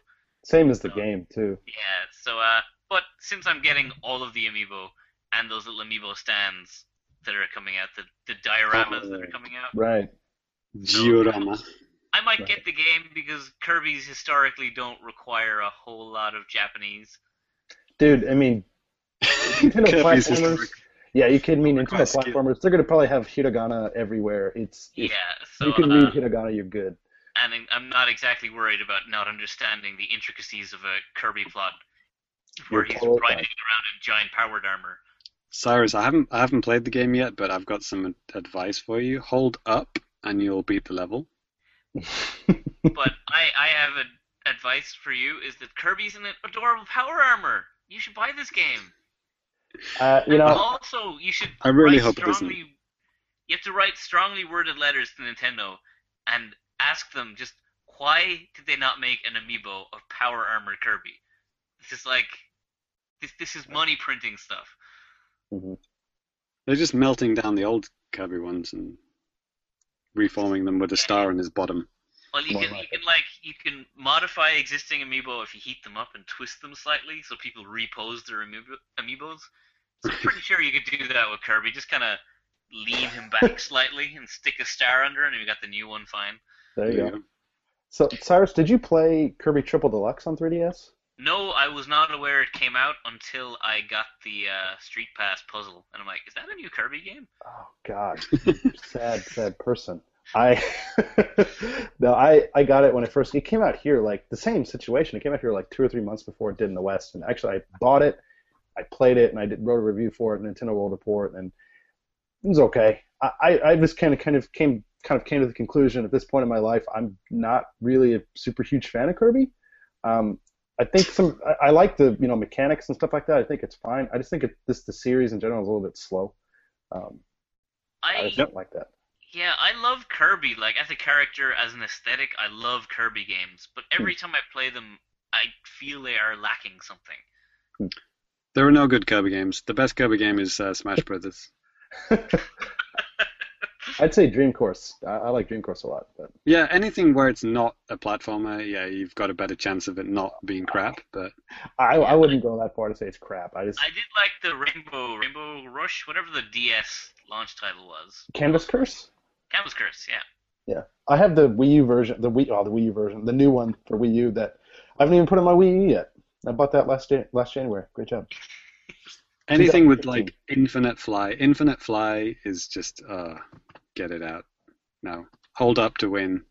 That sucks. What kind of game design is that? What's the point of having a gap that you have to jump over if you can just infinitely fly forever with no repercussions whatsoever? I just don't understand that. I think you're oversimplifying this, James. There's ceilings sometimes. Yeah. Anyways, let's move on to the charts. And Ty, as per usual, your favorite. Yeah. Thing. Let's go through these charts, man. All right. Charts. All right. Top 10. Yeah, this is from April 11th to April 17th. Cool. All right. Starting at number 10. We have Mario and Sonic at the Rio Olympics. No S. Oh, yeah. Rio Olympics. Say it right. Because we're in Japan. Yes. At Right. Rio Olympic. That's right. Yes. Man, that's an English teacher trigger right there. It is. That's a big red X. But it still sold 4,000 this week, 140,000 to date. Then we have a Super Mario Maker hanging in the top 10. 6,000 this week. Coming up on 1 million, we got about 850,000. That was in the financial briefing as like one of the top 5 best-selling games of this financial year. Cool. Then we have a new game. We have a Divinity on PS4. Original Sin Enhanced Edition, so it's not new? Question mark? I don't know. No one cares. No one cares. Good point. Yes. Then we got Minecraft on the Velveeta. 6,500-ish. 737,000. Yeah, a strong seller. Quite close to Super Mario Maker in sales, which is shocking. Yeah. On the Vita as well. Jesus Christ. Yeah. Minecraft is a big deal everywhere, including Japan. Mm-hmm. Then we got Splatoon hanging in, number 6. Oh, that was almost reaching Smash Brothers for Wii U sales. The Smash was like, I think the second or third best-selling game on Wii U in the financial year, but like Splatoon was like just behind it, which is amazing for like brand new IP. It's like almost reaching Smash Brothers sales. It's kind of crazy. Yeah. Once again, that's a big deal. It's 6,700. We got 1.3 million to date in Japan. That's a lot. Yeah. Yeah, in Japan. I really respect them not releasing like any random Splatoon shovelware game on the 3DS, because it would sell out immediately. Anything with Splatoon on it would sell ridiculously. You're just directly flying in the face of something you said the last episode you were on, where you said they should totally make a 3DS Splatoon game. But that's what I would buy it. That's what I'm saying. Like, I would totally buy it, but I'm respecting the fact that they're not just churning out titles. I'm pretty sure one of you guys was talking about like they should just make a Splatoon puzzle game and herf it out on mobile or DS or whatever. No one said that. Okay. Yeah, that's crazy talk. I'll believe you. All right, now we have a Disney Art Academy. What the fuck is that? Oh God, did you guys not watch that last Nintendo Direct? This is the drawing. This is basically like the we know what it is, coloring Danny. book. It's pretty self-explanatory. Oh, okay. Pretty self-explanatory. Oh my, Disney it's Art like Academy. Mario Paint, but bad? Yep. Okay. So, it still sold a shit ton. We got Nailed it. 8,500 this week. 26,000 to date. So I guess this is around its third week? Second Something week? like that, yeah. I think it was, second week maybe. Far Cry Primal.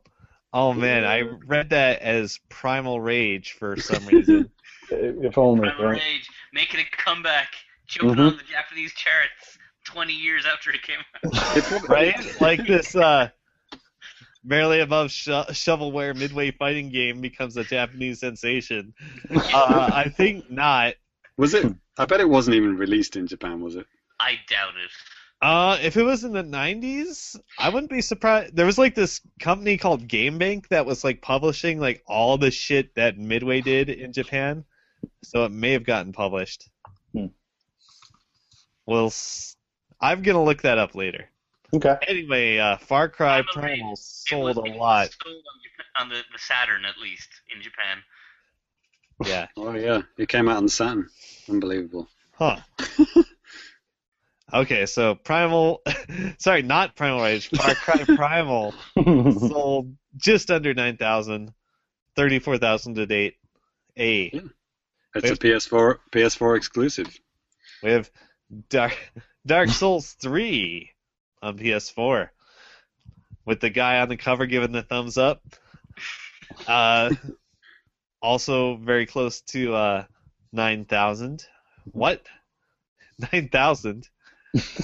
And 267,000 to date.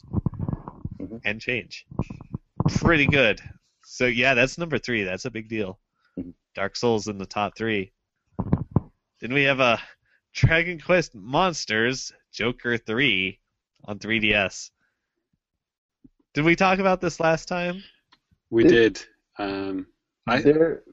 There's actually a free demo available that I downloaded, and I was going to talk about it at some point, but I haven't done Can you bottom line it for us real quick?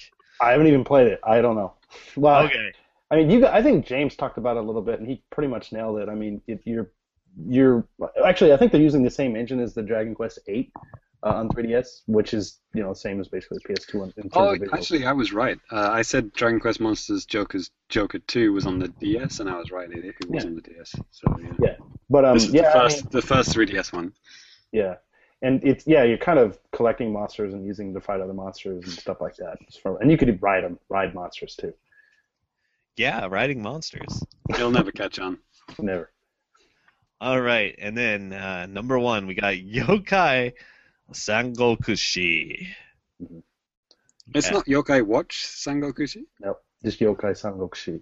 Yeah, which, for those of you out there that don't know, it's the collaboration with Romance of the Three Kingdoms and Yokai Watch. So that was number 1 last time too, wasn't it? Was it? Yep, it was. Yeah. Damn. Winning formula. Yeah. How about the hardware there, buddy? Oh boy, here we go. So excited. All right, leader this month is the PS4, marginally above the 3DS. Mm-hmm. Got 20,257 this week. 3DS was 19,657. It's a close race between 2 entirely different platforms, so whatever. Thousands of yen difference as well in the price. Yeah. Okay. 3DS still 20 million sold to date. Everything else can go get fucked. Third, we got PlayStation Vita, or Velveeta as I always call it. 12,000 to date. Not quite. No, 12,000 this week. Not quite 5 million to date. My bad. Yeah. That would be pretty dismal. That'd be like Xbox One levels. It's now pulling way ahead of the Wii U, though. No, Wii U. Like weekly, yeah, but okay. Wii U this week 6,000 units to date, 3.14 million units. Hey, yeah, that's what I mean. Yeah, it's pi times a million. there's like 1.8 million difference now between Vita and Wii U. Vita was out a year before too, and it's a handheld as well. But I remember it being kind of close though. Like there were both 3 million and something, right?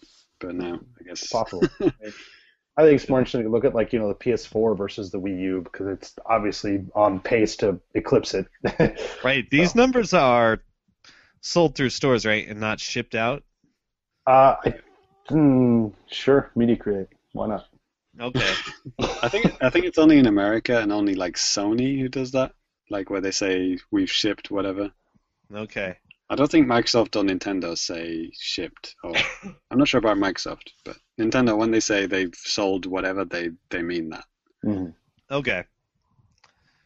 Then we got the old PS Triple. Mm-hmm. That's been around for quite a while now, 10 years at least. Yeah. Well. Yeah. Just like they promised. Yeah. Wow. Chad Warden is my god. Got 1,220 this week, 10.4 million to date. I don't imagine that's gonna ever go much higher. Yeah. All right. The Xbox One, rest in peace. 140 142 units this That's week. a pretty good week by Xbox One standards, in I fairness. thought it was pretty low. I thought the good weeks are like 500. Yes, that's absolutely right. Fail. I'm Yeah. sorry. I'm just so proud of the Xbox sometimes. I just want to feel good about it. Yeah. They also stopped production of the Xbox this week, right? Yeah, Sony stopped it, if you believe, what was it, Forbes magazine? Yeah. They put out this tweet, Sony stopped production of the Xbox 360. Rest in peace. Sony finally stepped in and just said, no, we've had enough. No more of this competition nonsense. Right. Done with That, this sort of like thing. they were making their own bootleg Xboxes. Like, oh shit, we've been found out, we better knock that shit off. Ty, you better start buying them up quick, right? I know, right? I almost want to blame this on the PC release of Killer Instinct. Yep. Yeah, I've ran into a lot of new Japanese players since the Windows version launched. So the effect is real. Windows, very popular in Japan. Xbox, not so much. Right. Yeah, very true. That's kind of funny how that is. They don't really associate Windows. There is no equivalent operating system to that they can just latch onto here. They need to get Microsoft Excel on the Xbox One. Then it'll Bring really back the take off. PC Engine console. Yeah, there you go. There we go. I still run into people in Japan who think that you can't get Microsoft Word on the Mac. Yep. Even now, they think that. Anyway. I was reading these stories about like these Japanese people that like they study programming in college, and then it turns out they like never had a PC in their house until they started learning programming in college, right? I went to university. Well, I went to college. I studied computer programming in Ireland, and one of the students in our first year, he was like first year programming student, had never used the internet before. Oh, get good. So that's a real thing in non-American countries, I think, maybe. At least in Japan and apparently Ireland. That's cool. Well, that'll wrap up charts. Okay, that's a good note to leave it on. So we're going to go ahead and move on into feedback. Okay. So if Slash life in Japan. Talk about feedback. There is some breaking news. Oh god. A new costume coming to Mario Maker tonight. Okay. It is the baby metal costume. I saw that. Oh. I saw the video. God. Amazing. What? It's What were James. they thinking? I don't know. I want some of it. Whatever they got. James, just think about everything you hate about Japanese music, and put, I guess, quote unquote death metal in the background, and have like little Japanese girls that aren't even cute jumping around on stage and singing nonsense. And now this is in your beloved Mario Maker. Jesus Christ. Rip in They peace. even have like full sound bites of them talking whenever they do literally anything. So, That's it. My Mario Maker minute is now cancelled. I quite like baby metal. I think they're great. So Okay. I might buy Mario Maker now. You would. Hey, what they did they went on like what? Who was it? Colbert? Somebody? They went on some like talk show in America. They do that. They did that like what is it? A collaboration, like not full album, but a few songs with Dragon Force. These girls are awesome. Okay. Can they actually play instruments, or they just dance? No, they just dance and do super high pitched J-pop music, but with like crazy heavy metal in the background. Yeah. Excuse me, I just vomited in my mouth a bit. Sorry. Well, hey, while we're just one little thing before we go. While we're I guess we'll go vomiting to into feedback. our mouths. While we're on this, I mean, last episode with you and Ty, I thought you guys did great, and yeah. But James, I really think that you were kind of missing the point on when it comes to like, Oendon and Oendon 2. And Ty, I think, nailed it. And have you? Okay, first, did you play the games, man? Oh man, were they shitting on a Oendon and I wasn't there to defend it? Nobody was. Ty was holding his own. I respect. I talked it up substantially, maybe even severely. I said Elite Beat Agents, one of the best games on ES. When done, utter shite because of the music. No, man. There's not. Yeah, exactly. You're not finding like AKB48 and stuff like that on there. You're finding like a lot of like classic like Japanese like punk or other just like this classic songs and Just stuff like the that. most Like the amazing 80s, songs. it's not even like new stuff. Most of the stuff's like crap that they probably didn't have to pay any money next to nothing 70s, for it. 80s, 90s. Yeah. So I mean, it's I don't know, like Spoiler bubble alert, era. Japanese music has always been bad. This guy. This guy. Old man James. Japanese. Look! I love Japanese people. Japanese people are good at a lot of things. I have friends that are Japanese people. It's fine. I married a Japanese person. At least that's what she told me. Mm-hmm. Japanese people are brilliant at lots of things. You know, engineering. Like we just talked about this. Tokyo Skytree. That's a freaking amazing feat. That thing is like earthquake proof, and it's like almost goes into space. Singing is not one of their specialities. It doesn't matter. Move on. Well, I do like the way you say specialties, and we are moving on, even though you're wrong. So we're gonna move on to feedback. Look at my lower third, Danny. Look at my lower third. I refuse. I'm looking at I it. stand by that always.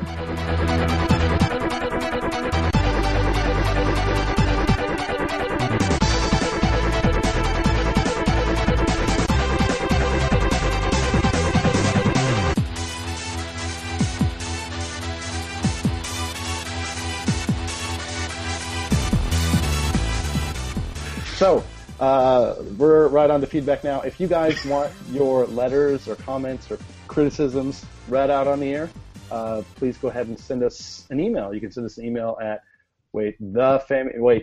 God, it's happening again. Famicast at NintendoWorldReport.com. Hit us up on Twitter if it's something kind of short, at the Famicast. You can always leave comments at the bottom of the YouTube videos. You can leave a comment on the talkback threads on NintendoWorldReport.com. And if you do that, you can have your letter read on the show like these wonderful people. So, actually, James, for letter number 1, this is kind of mainly directed at you, literally. You get a name drop there. How about you go ahead and read that for us, man? You want me to read a letter directed to myself, mentioning my own name? Yeah, sure, why not? That's a bit weird. Okay. So Douglas Hill writes to me, apparently. Congratulations on the 5-year anniversary, and especially to James. I'm assuming he's referring to my new baby. Thank you very much, Douglas. Thank you for all sharing your cool stories about Japan. Hearing them has been a big factor in me deciding to travel and spend the next 2 months in Japan. I'm in Tokyo now, and so far I'm loving it. It's crazy and so different from the UK, as I thought from listening to the Famicast. I'll definitely try out all the foods you mentioned in episode 75. Oh, yeah, right, yes. People are asking us, like, best/most disgusting foods we ever tried, right? Mm-hmm. Things like that. That's cool. Wow. That's really cool that somebody who actually was, inspired about, coming to Japan from listening to the Famicast. That's really cool, man. Mm-hmm. And, we hope you have a great time. I guess he's still here, right? So, probably. In Tokyo. Hey, if he's listening to this show, he should totally check out the Splaquette, like the Splatoon, like Dojin event. Like it's a fan art thing that's in, like coming up in May, I think. Check it out, dude.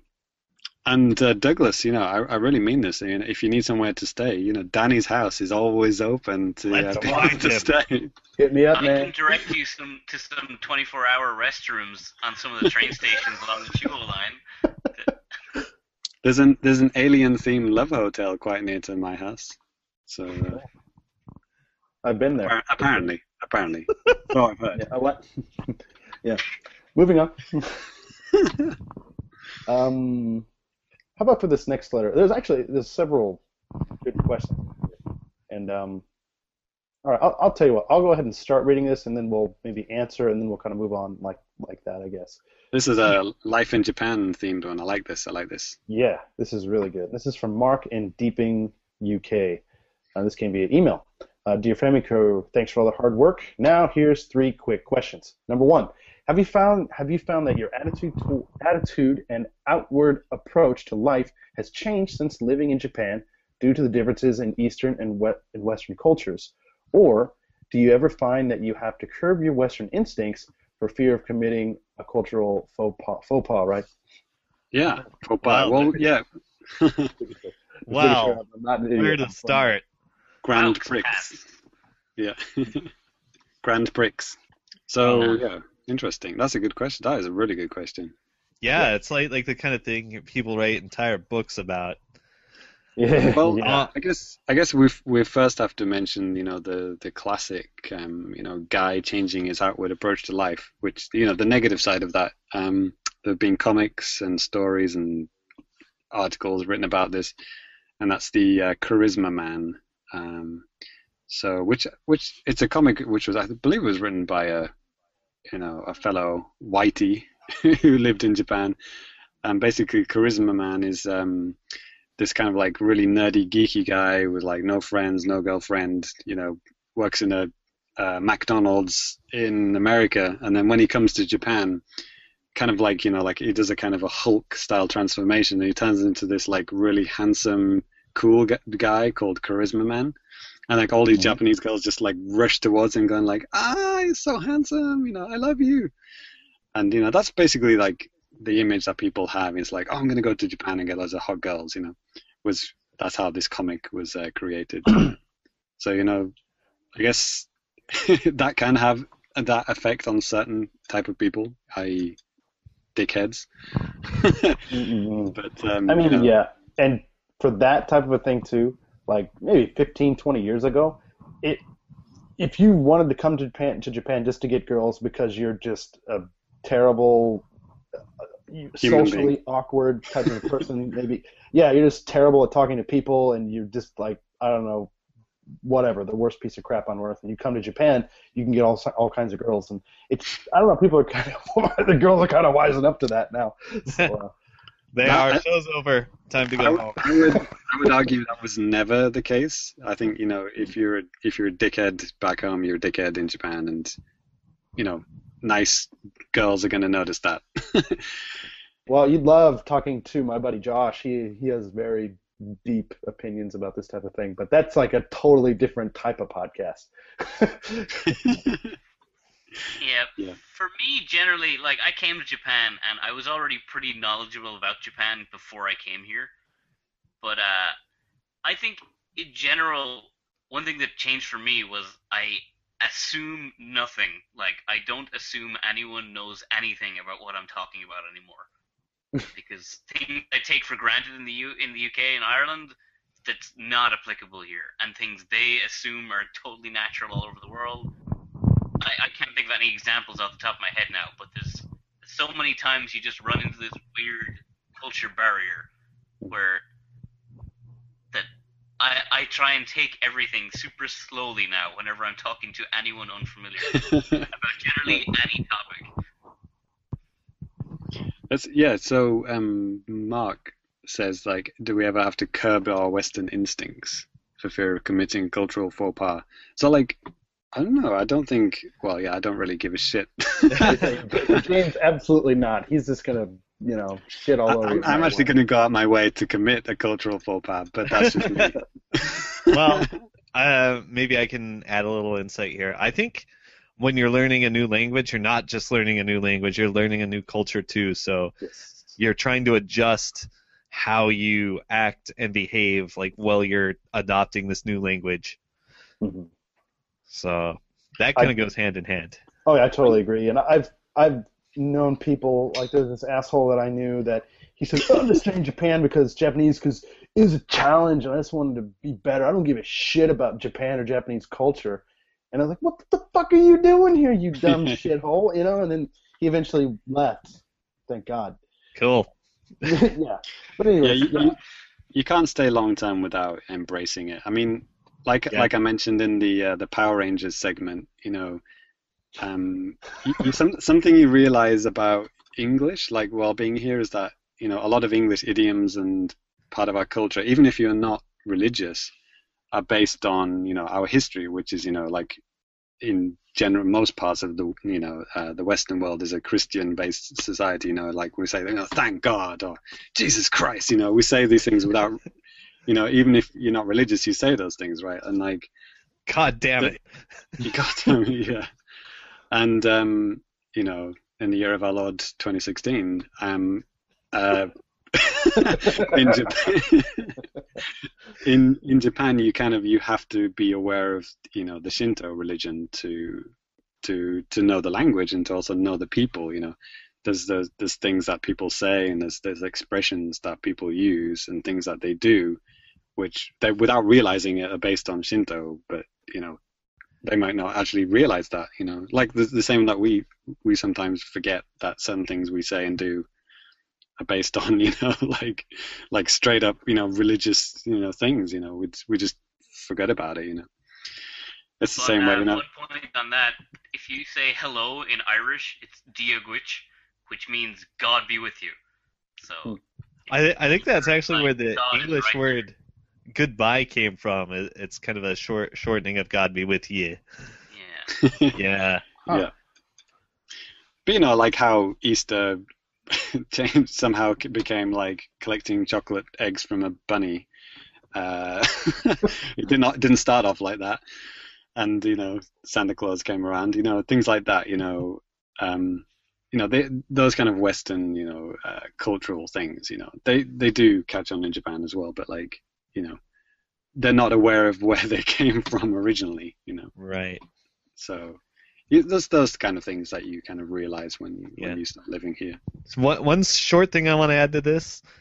I found when I went back to America for a week, like I had 900 weird little habits I picked up in Japan. Yeah. Just all these small things that end up being completely and totally weird in America. Like slurping your noodles or something like that. Yeah, that sort of thing. No, I don't do that. Or like the way you like pay and get your change, like the way you hold your hand out or not. Right. Every time I go back to America or Ireland, I always feel super weird walking on carpet with my shoes. Yeah, and also the constant nodding and bowing and the mumbly little responses that mean yes. All that stuff kind of adds up. Yeah, I know my parents are always getting annoyed on Skype because I answer just all the time. Use your words, Cyrus. Yeah. Yeah. There you go. There are a few cultural faux pas that you try to avoid, but you have to really know Japanese culture to actually know what you shouldn't be doing. Oh, yeah. Yeah. I mean, what's great is when we fuck up, we have an out. Yeah, that's true. Yeah. Like, oh, I'm a gaijin. I don't understand Japanese. It could be like Get fucked in, HK guy. The best / worst thing about being in Japan is that we will never be Japanese, which is a gift and a curse. We will never ever be mistaken for a Japanese person, no matter how fluent we are in Japanese. But that also means that we can get out of situations, even if we've been here for 35 years, and you've got like a Japanese passport. You're still going to look like this, and you're not going to be seen as a Japanese person. So if you make a mistake, they're just, it's okay, he's a foreigner, even though he has a Japanese passport. So there you go. It's a gift and a curse.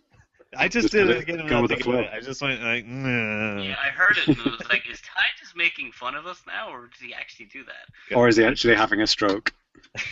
Yes, and yes. Cool. All right. So, let's go. I guess the answer is yes, you do curb your Western instincts. Yeah. I think that's a lot of information to digest right there. It is. Yeah. That's only one of his 3 questions. Oh boy, let's go. Let's go to number 2. I think this might be a little bit. I think it's a little bit easier to get out, and this is something that either you do or you don't, basically. So, number 2, have you ever spoken back to video games? I was recently playing Rise of the Tomb Raider and found myself dishing out pithy one-liners in response to the stock phrases spouted by Trinity henchmen. Nice to see you, things like that. We're putting you on ice, Batman. I read this question a while ago, and I thought about it for a long time, actually. Mm-hmm. And, like, the answer is 99% of the time, no, I don't. Oh, really? But there's, like, maybe a couple games I get invested enough in. You may be able to guess what they are. Yeah, one is Doom. Mm-hmm. Like, if I'm playing, like, a really hard level and, some balls drop down and they're full of monsters that might gonna kill me, I'll just be like, no, fuck. Mm-hmm. Just nonstop curses. But like other games, no. What do you say? What do you say when you beat someone at Killer Instinct online on like a ranked match or something? You just silent? If voice chat is on. If it's off, almost nothing. Maybe I'll just say like no, fuck, if I lose, or or I'll just kind of laugh a little bit if they're like embarrassingly bad or something. But most of the time, no. If I'm chatting with my friends, though, we'll shit talk nonstop. It's a lot of fun. Yeah, when I win a Splatoon game, I usually kind of do like a little hand gesture in time with the winning music. Usually something along the lines of boom or something like that. Oh yeah, well, I don't say much, but like I dance around like nonstop. Yeah. I think I'm actually kind of the opposite of Ty. Like when I'm playing online, if I have voice chat on, I don't really talk much. But if it's off, I'm constantly talking to the TV. Because they can't hear you. I'm just like, I'll be like, oh man, that was a nice play. Or I was like, oh, that fucking dirty bastard. Just like, I'm really get engaged. But the moment I'm actually talking to them, I'm totally calm and collected. I'm really fond of the phrase, pretty good, kid. This is the guy would say that all the time in Capcom versus SNK 2. I am a total hothead when I'm playing games, especially competitive ones, and especially sports games. I can account for all of this, by the way. Oh, really? Okay. Do tell. Well, actually, yeah. What? Did I get mad playing Game Lounge or something? Dude, you go mental. Either win or lose. You probably didn't even see me like go crazy. No, I haven't seen you go super crazy, which scares me to think what you're like if you do go. What the hell is Send that shit into scrub quotes. What was I playing?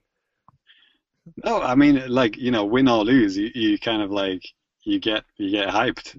Yeah. Like I said, sports games, it's terrible. Like I did a couple summers ago, I did 2 seasons of NBA 2K15 or something, and that's like 150 hours of games. And I was getting so mad because sometimes, I'd fuck up. Or when I wouldn't fuck up, when it wouldn't be my fault, I would dish off the ball like down low for one of my dumbasses to, make an easy layup, and he misses. And then another guy gets the ball and puts it in. It's like, I wanted a fucking assist! You know what I mean? Danny's one of the rare people who's a bad winner and a bad loser. Yeah, nice. Then, oh god, it's terrible. I mean, this goes back to like N64 days. I was like almost breaking controllers, getting grounded. I mean, I'm constantly talking. I'm playing Star Fox recently. Slippy's bitching about like, get this guy up, you fuck. Like, shut the fuck up. How about you work on this stuff all by yourself? All right, to be fair, I think everyone does that. Yeah, I mean Slippy, come on. Slippy. Yeah. What an asshole. One of my favorite things, there was this American football game on the PlayStation back in like 1999. This is the last time I'm going to talk about football today, I swear to God. And, was it NFL Blitz?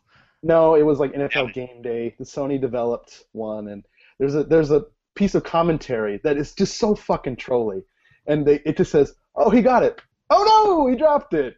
Oh, my. Like real George Takei there. It's so infuriating. You're like, oh my god, it looked like he dropped it. And he's like, nope, he dropped it. Like, fuck you, game. It's just so... Okay. I think Actually, even from this commentary, people can get a good idea of what Danny's like. Yes, I mean, times that by 10. I used to play when I used to live in Cork in Ireland. I played a lot of FIFA, or at least watched my friends play FIFA. Mm-hmm. And the commentary in that commentary is amazing in those sports games. Like really interactive, really detailed commentary. It's gotten fantastic. But there was one player for like the German teams called Svanstata or something. He's got this really like complicated name, and everyone would like cheer in the house whenever he'd be mentioned. And he just became this running meme in our house of like Svanstad, passing to Svanstad, and people would be giving stuff around the kitchen. Oh, so, I was hearing Firestarter. Yeah. Twisted the Firestarter. He's a fucking instigator, I mean. Oh, man. Okay, so I had this roommate who would, like, he would always quote, well, number one, everything in Capcom vs. SNK 2, like the Sagat quotes, he got me doing it. And the other thing he would do was quote Joe Montana Sports Talk Football. And like the really stilted voiceover. Great. Quick and to the back, he goes down at the 23-yard line. Oh. Maddening. Yeah. Oh. Next question. Next question, please. Next question. Let's keep going. So, number 3. What do you think is the biggest issue facing virtual reality headsets? I plan on purchasing PSVR, but I can already imagine the look on my wife's face as I sit there like a soulless vegetable in my own little world. Also, I would be constantly fearing an unwarranted turkey tap. Thanks again. I look forward to the next episode. P.S. Apologies to the Irishmen and Americans for my fellow countrymen's constant piss taking. Thank you. Wait, what? Who's it referring to there? I don't know. Cyrus, you son of a bitch. Yeah, I'm always making fun of my fellow Irishmen. Yes. So, I guess first question: what do we think is the biggest problem facing virtual reality? I'm really happy to be talking about VR because like it's on every podcast at the moment, and most people are just splooging over it. Yes. And it's not like I'm against VR. I think we're so far away from like VR actually being a good thing because like we're on generation 1, right? Yeah. Everything I hear about VR is that you can't play for more than half an hour without feeling sick, and it affects people in various ways. Some people can last longer, some people last only a few minutes without feeling like they want to throw up. What are we talking about here? Talking about strapping screens onto our face, okay. And then getting vertigo. I mean, I don't really see how this can ever be fully like solved. Like definitely not this generation, but like I don't know, maybe refresh rates, maybe like head tracking will improve a lot over the the next decade or so. But like you still can't get over the fact it's a screen right in front of your eyes and things are far away when it's actually not, and that always going to fuck with your brain. Mm-hmm. And I think we have to actually move beyond the screen in front of our eyes before this actually becomes something that everyone can enjoy. Because like one of the last things do you remember the what was that thing called, the thing that Nintendo were going to release, it attaches to your finger, vitality sensor? Yes, one of the last things that Iwata did when people asked him like, when is this thing coming out? Do you remember he explained why they cancelled it? He said, we could only get it working with like 96% of people, so we decided not to go ahead. And it was like, wait, what? 96%? Isn't that, surely that's enough, right? Like screw the 4% who can't get it to work, right? Right. But like with this VR, it's like it's way more than 4% who feel sick. Like most people feel sick. At various levels. I don't know, maybe someone like a hardened gamer like Ty can withstand 12 hours of VR gaming. I'll let you know. But most people don't. So, this is like Gen 1. This is like, the Magnavox Odyssey of VR. This is like before the NES levels of VR. And I mean, it's good hearing Sony say like, it has to be over 60 frames per second to be a PSVR game. That's good, but like that's not going to solve everything. And it's so costly. Like PSVR, what do you need? Like $400 console, $400 headset, plus the Move controls. It's like what, almost $1,000, and that's for the quote unquote cheapest VR headset. Right. Oculus, you're looking at like you need a decent PC, right? Like at least $1,000 on a PC, and then the thing is like $800 plus all the other shit that you need. Yeah. I mean, it's way out the price range for most people. So you're only going to see tech blogs, video game websites, rich people, playing this game. So, and so that's why it kind of pisses me off, like why podcasts are talking about it so much. It's like, no one is going to be playing this. A very small percentage of people are going to be playing these VR games. Yeah. I agree. Well, That's all people are talking about. if I can offer my key insights here, it's gonna be that way at first, but like with pretty much all technology ever, it's gonna come down in price pretty fast. And as far as we know, in 5-10 years, maybe this will be a thing like everyone has. But do you think it could ever be like a Wii type success? Where like literally everyone has one. It could be. Your grandma, your parents, helping you set them up. Are they going to be enjoying it? Yeah. I mean, like, right now, like, I get the vibe that you think the biggest problem is the pricing, right? I think the fact that, most people feel sick and the price. Yeah, like I was going to say, eye and stomach problems are going to be number one, but I think that's going to get better over time too, as the optics technology gets better, the tracking gets better. And do you think they'll ever be able to say we can 100% guarantee that 100% of people will never feel sick? I just don't think that day will ever come. Yeah, well, I mean, I'm sure my grandmother can't play F-Zero on Super Nintendo without getting sick. I mean, people said the same thing back when, like, the first video games came out where you could spin in a circle. People were throwing up at that shit. Right. And, I think as technology gets better and also people start getting exposed to this from a younger age, that it's going to be less and less and less of a problem over time. So that means, like, our generation, are not part of that. That is like my son, or he's going to be immune to it if I start him on Oculus for his next birthday. That's right. He's going to call you a scrub, and he's going to tell you to get good. Yeah. And I think above the price thing as well, I think I would actually put feeling sick at number one. The second would be the fact that you're blocking. It's a complete sensory overload. Like, you have to block everyone out. Like, once you put that on and you got the headphones in, you can't hear shit and you can't see shit. And like Mark says in his email, people are kicking you in the nuts from behind.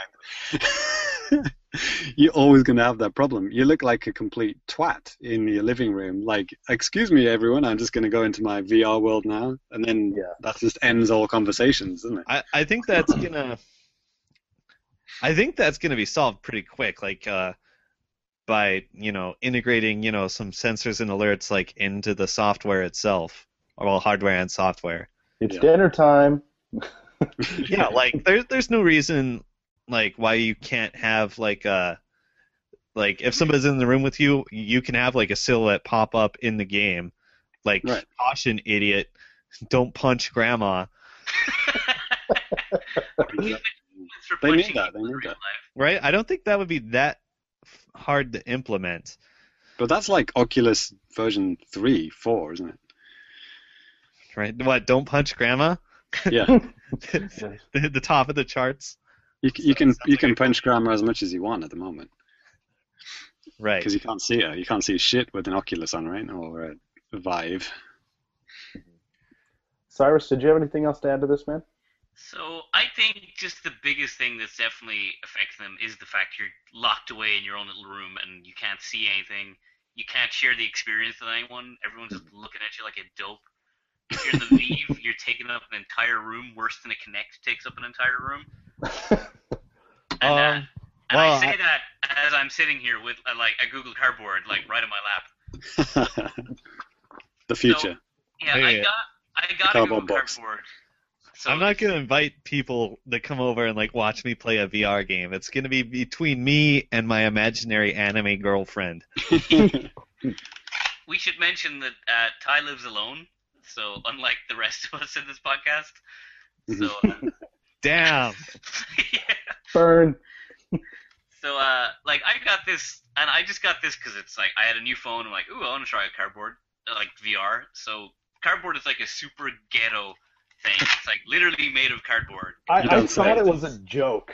No, it's literally made of cardboard. Yeah. And you get your phone and you slap it into the middle, and then your phone is now a super ghetto VR setup. And, but it's just the same as just holding your phone in front of your face and go, hey! Except it has these two lenses that they split the screen in half so you can only see, and it properly focuses them.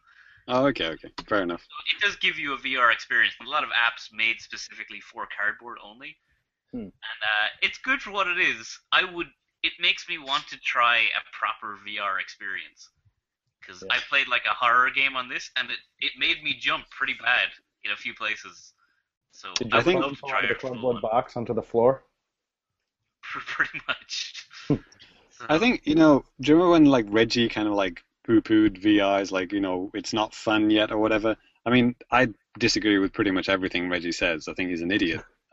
But I think he kind of nailed it.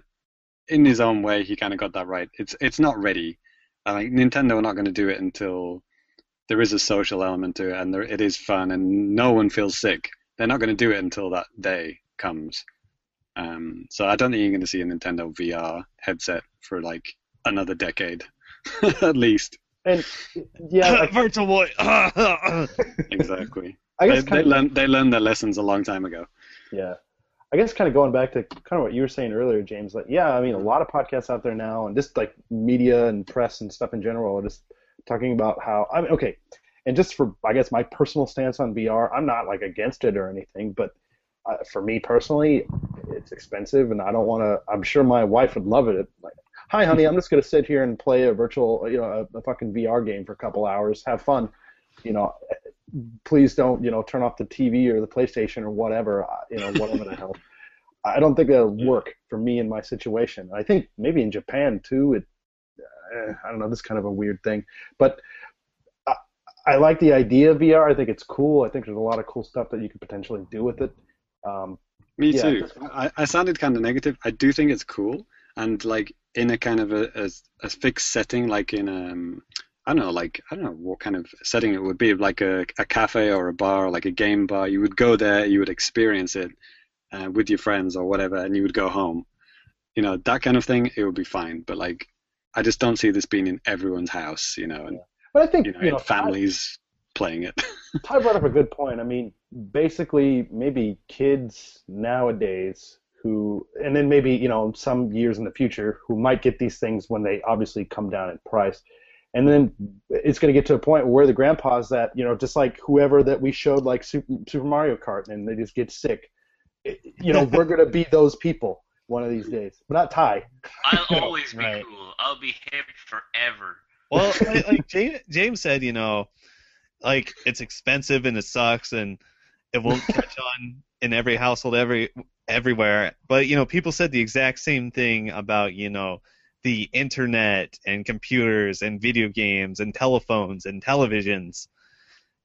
This is just a step we have to take as we sail headlong into the future and get ever closer to having straight up holodecks.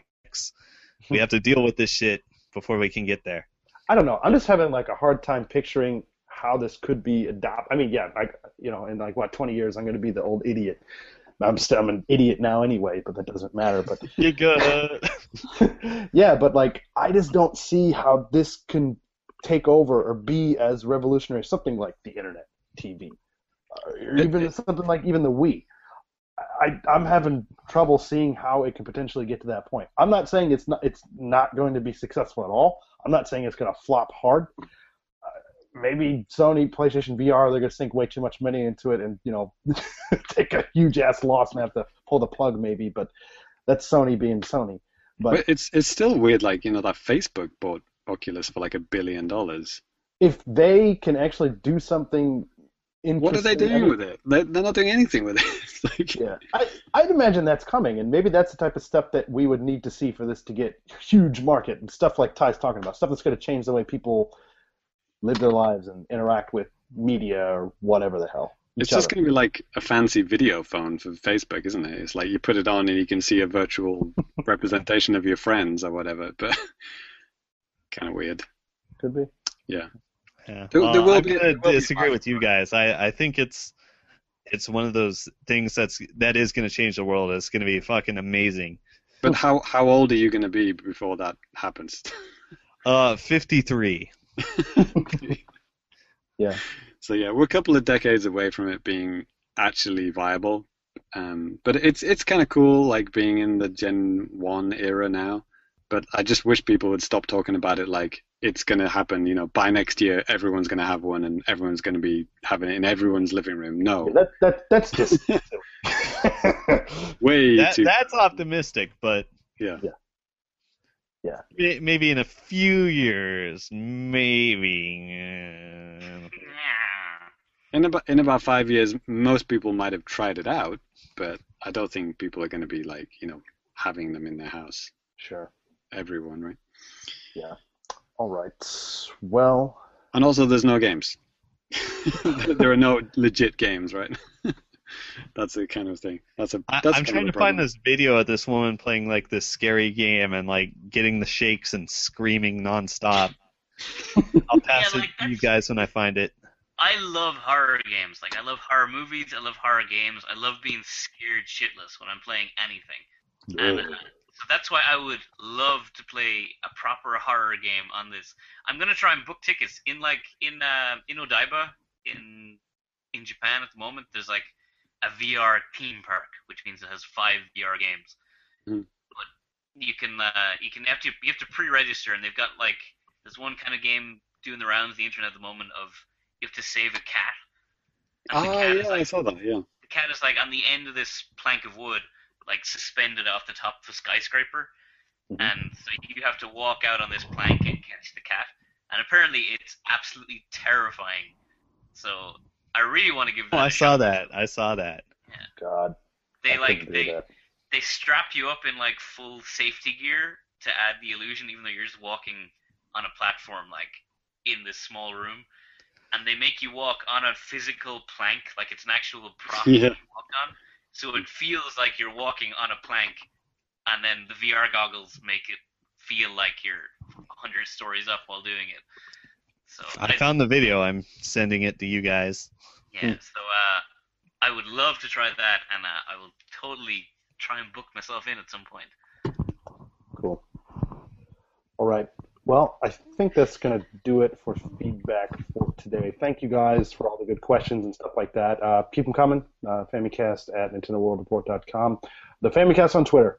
Thank you for emails. And, we're going to go ahead. We got some tweets, by the way. Oh, did we? Go ahead and read that out then. One from Lady Lindis on Twitter.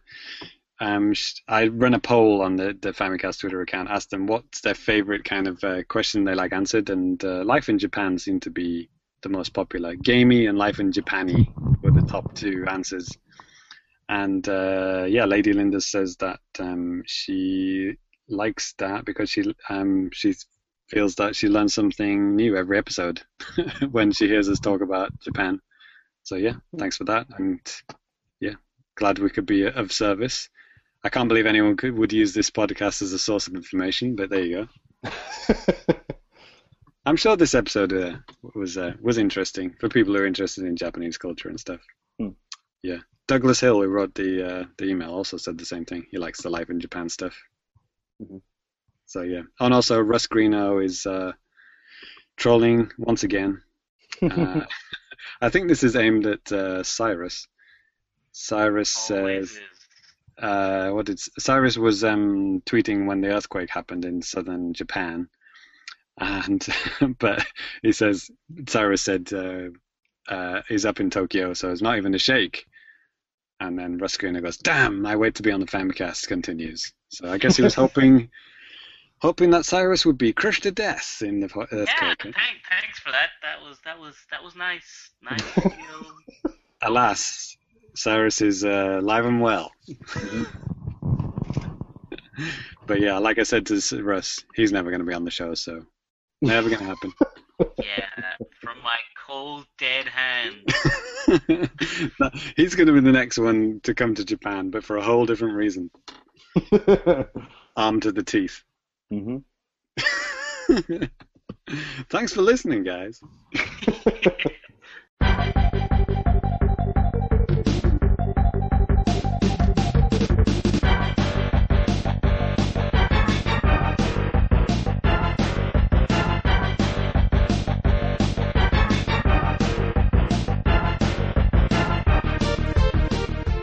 So let's go ahead and close out the show here.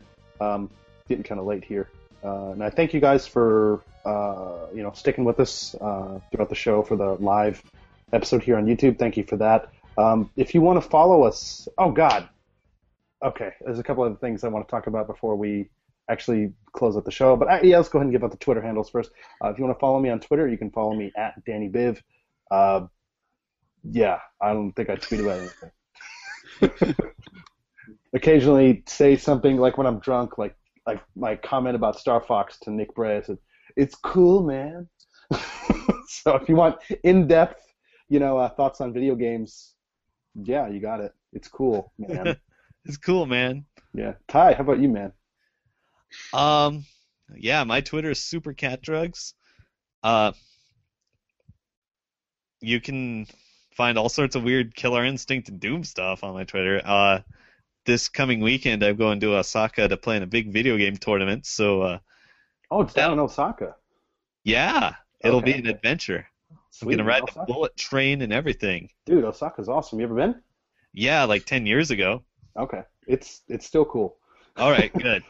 Please enjoy my Twitter adventure in the coming days. Cool. All right, Cyrus, how about you, buddy? You can follow me on @Cellsci where I retweet, and that's pretty much all I do.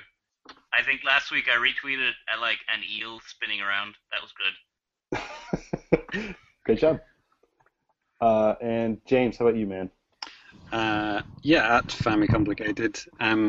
Actually, I wanted to do something I haven't done for a while. It's my Hyper Patrol Get of the week.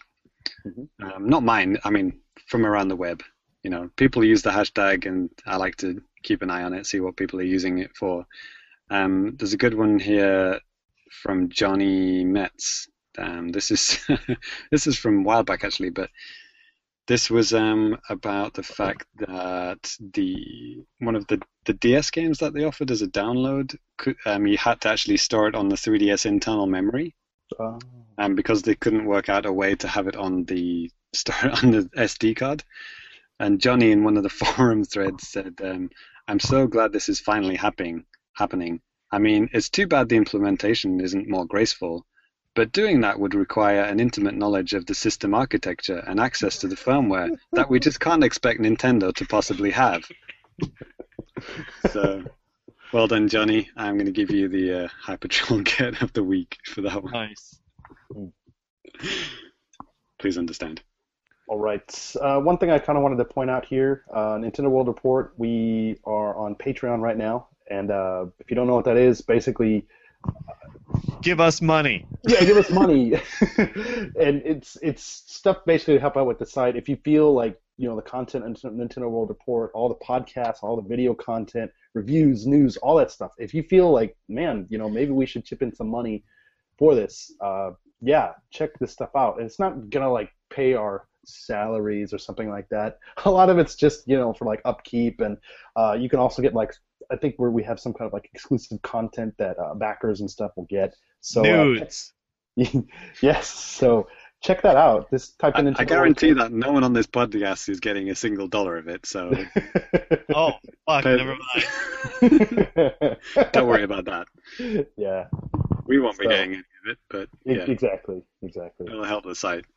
Yeah. So. All right. Well, I want to thank you guys, for joining me here. James, as always, it's, I guess, a pleasure. I don't know. It's something. The pleasure was all yours, Danny. Yes. It's Ty. Thanks for coming on, buddy. Yay! It's Cyrus! Yes. And Ty, always good to hang out with Ty. It really is. Yes, it is. Right. Well, that's going to do it. So we'll catch you guys next time. Later. Peace. Peace, brothers.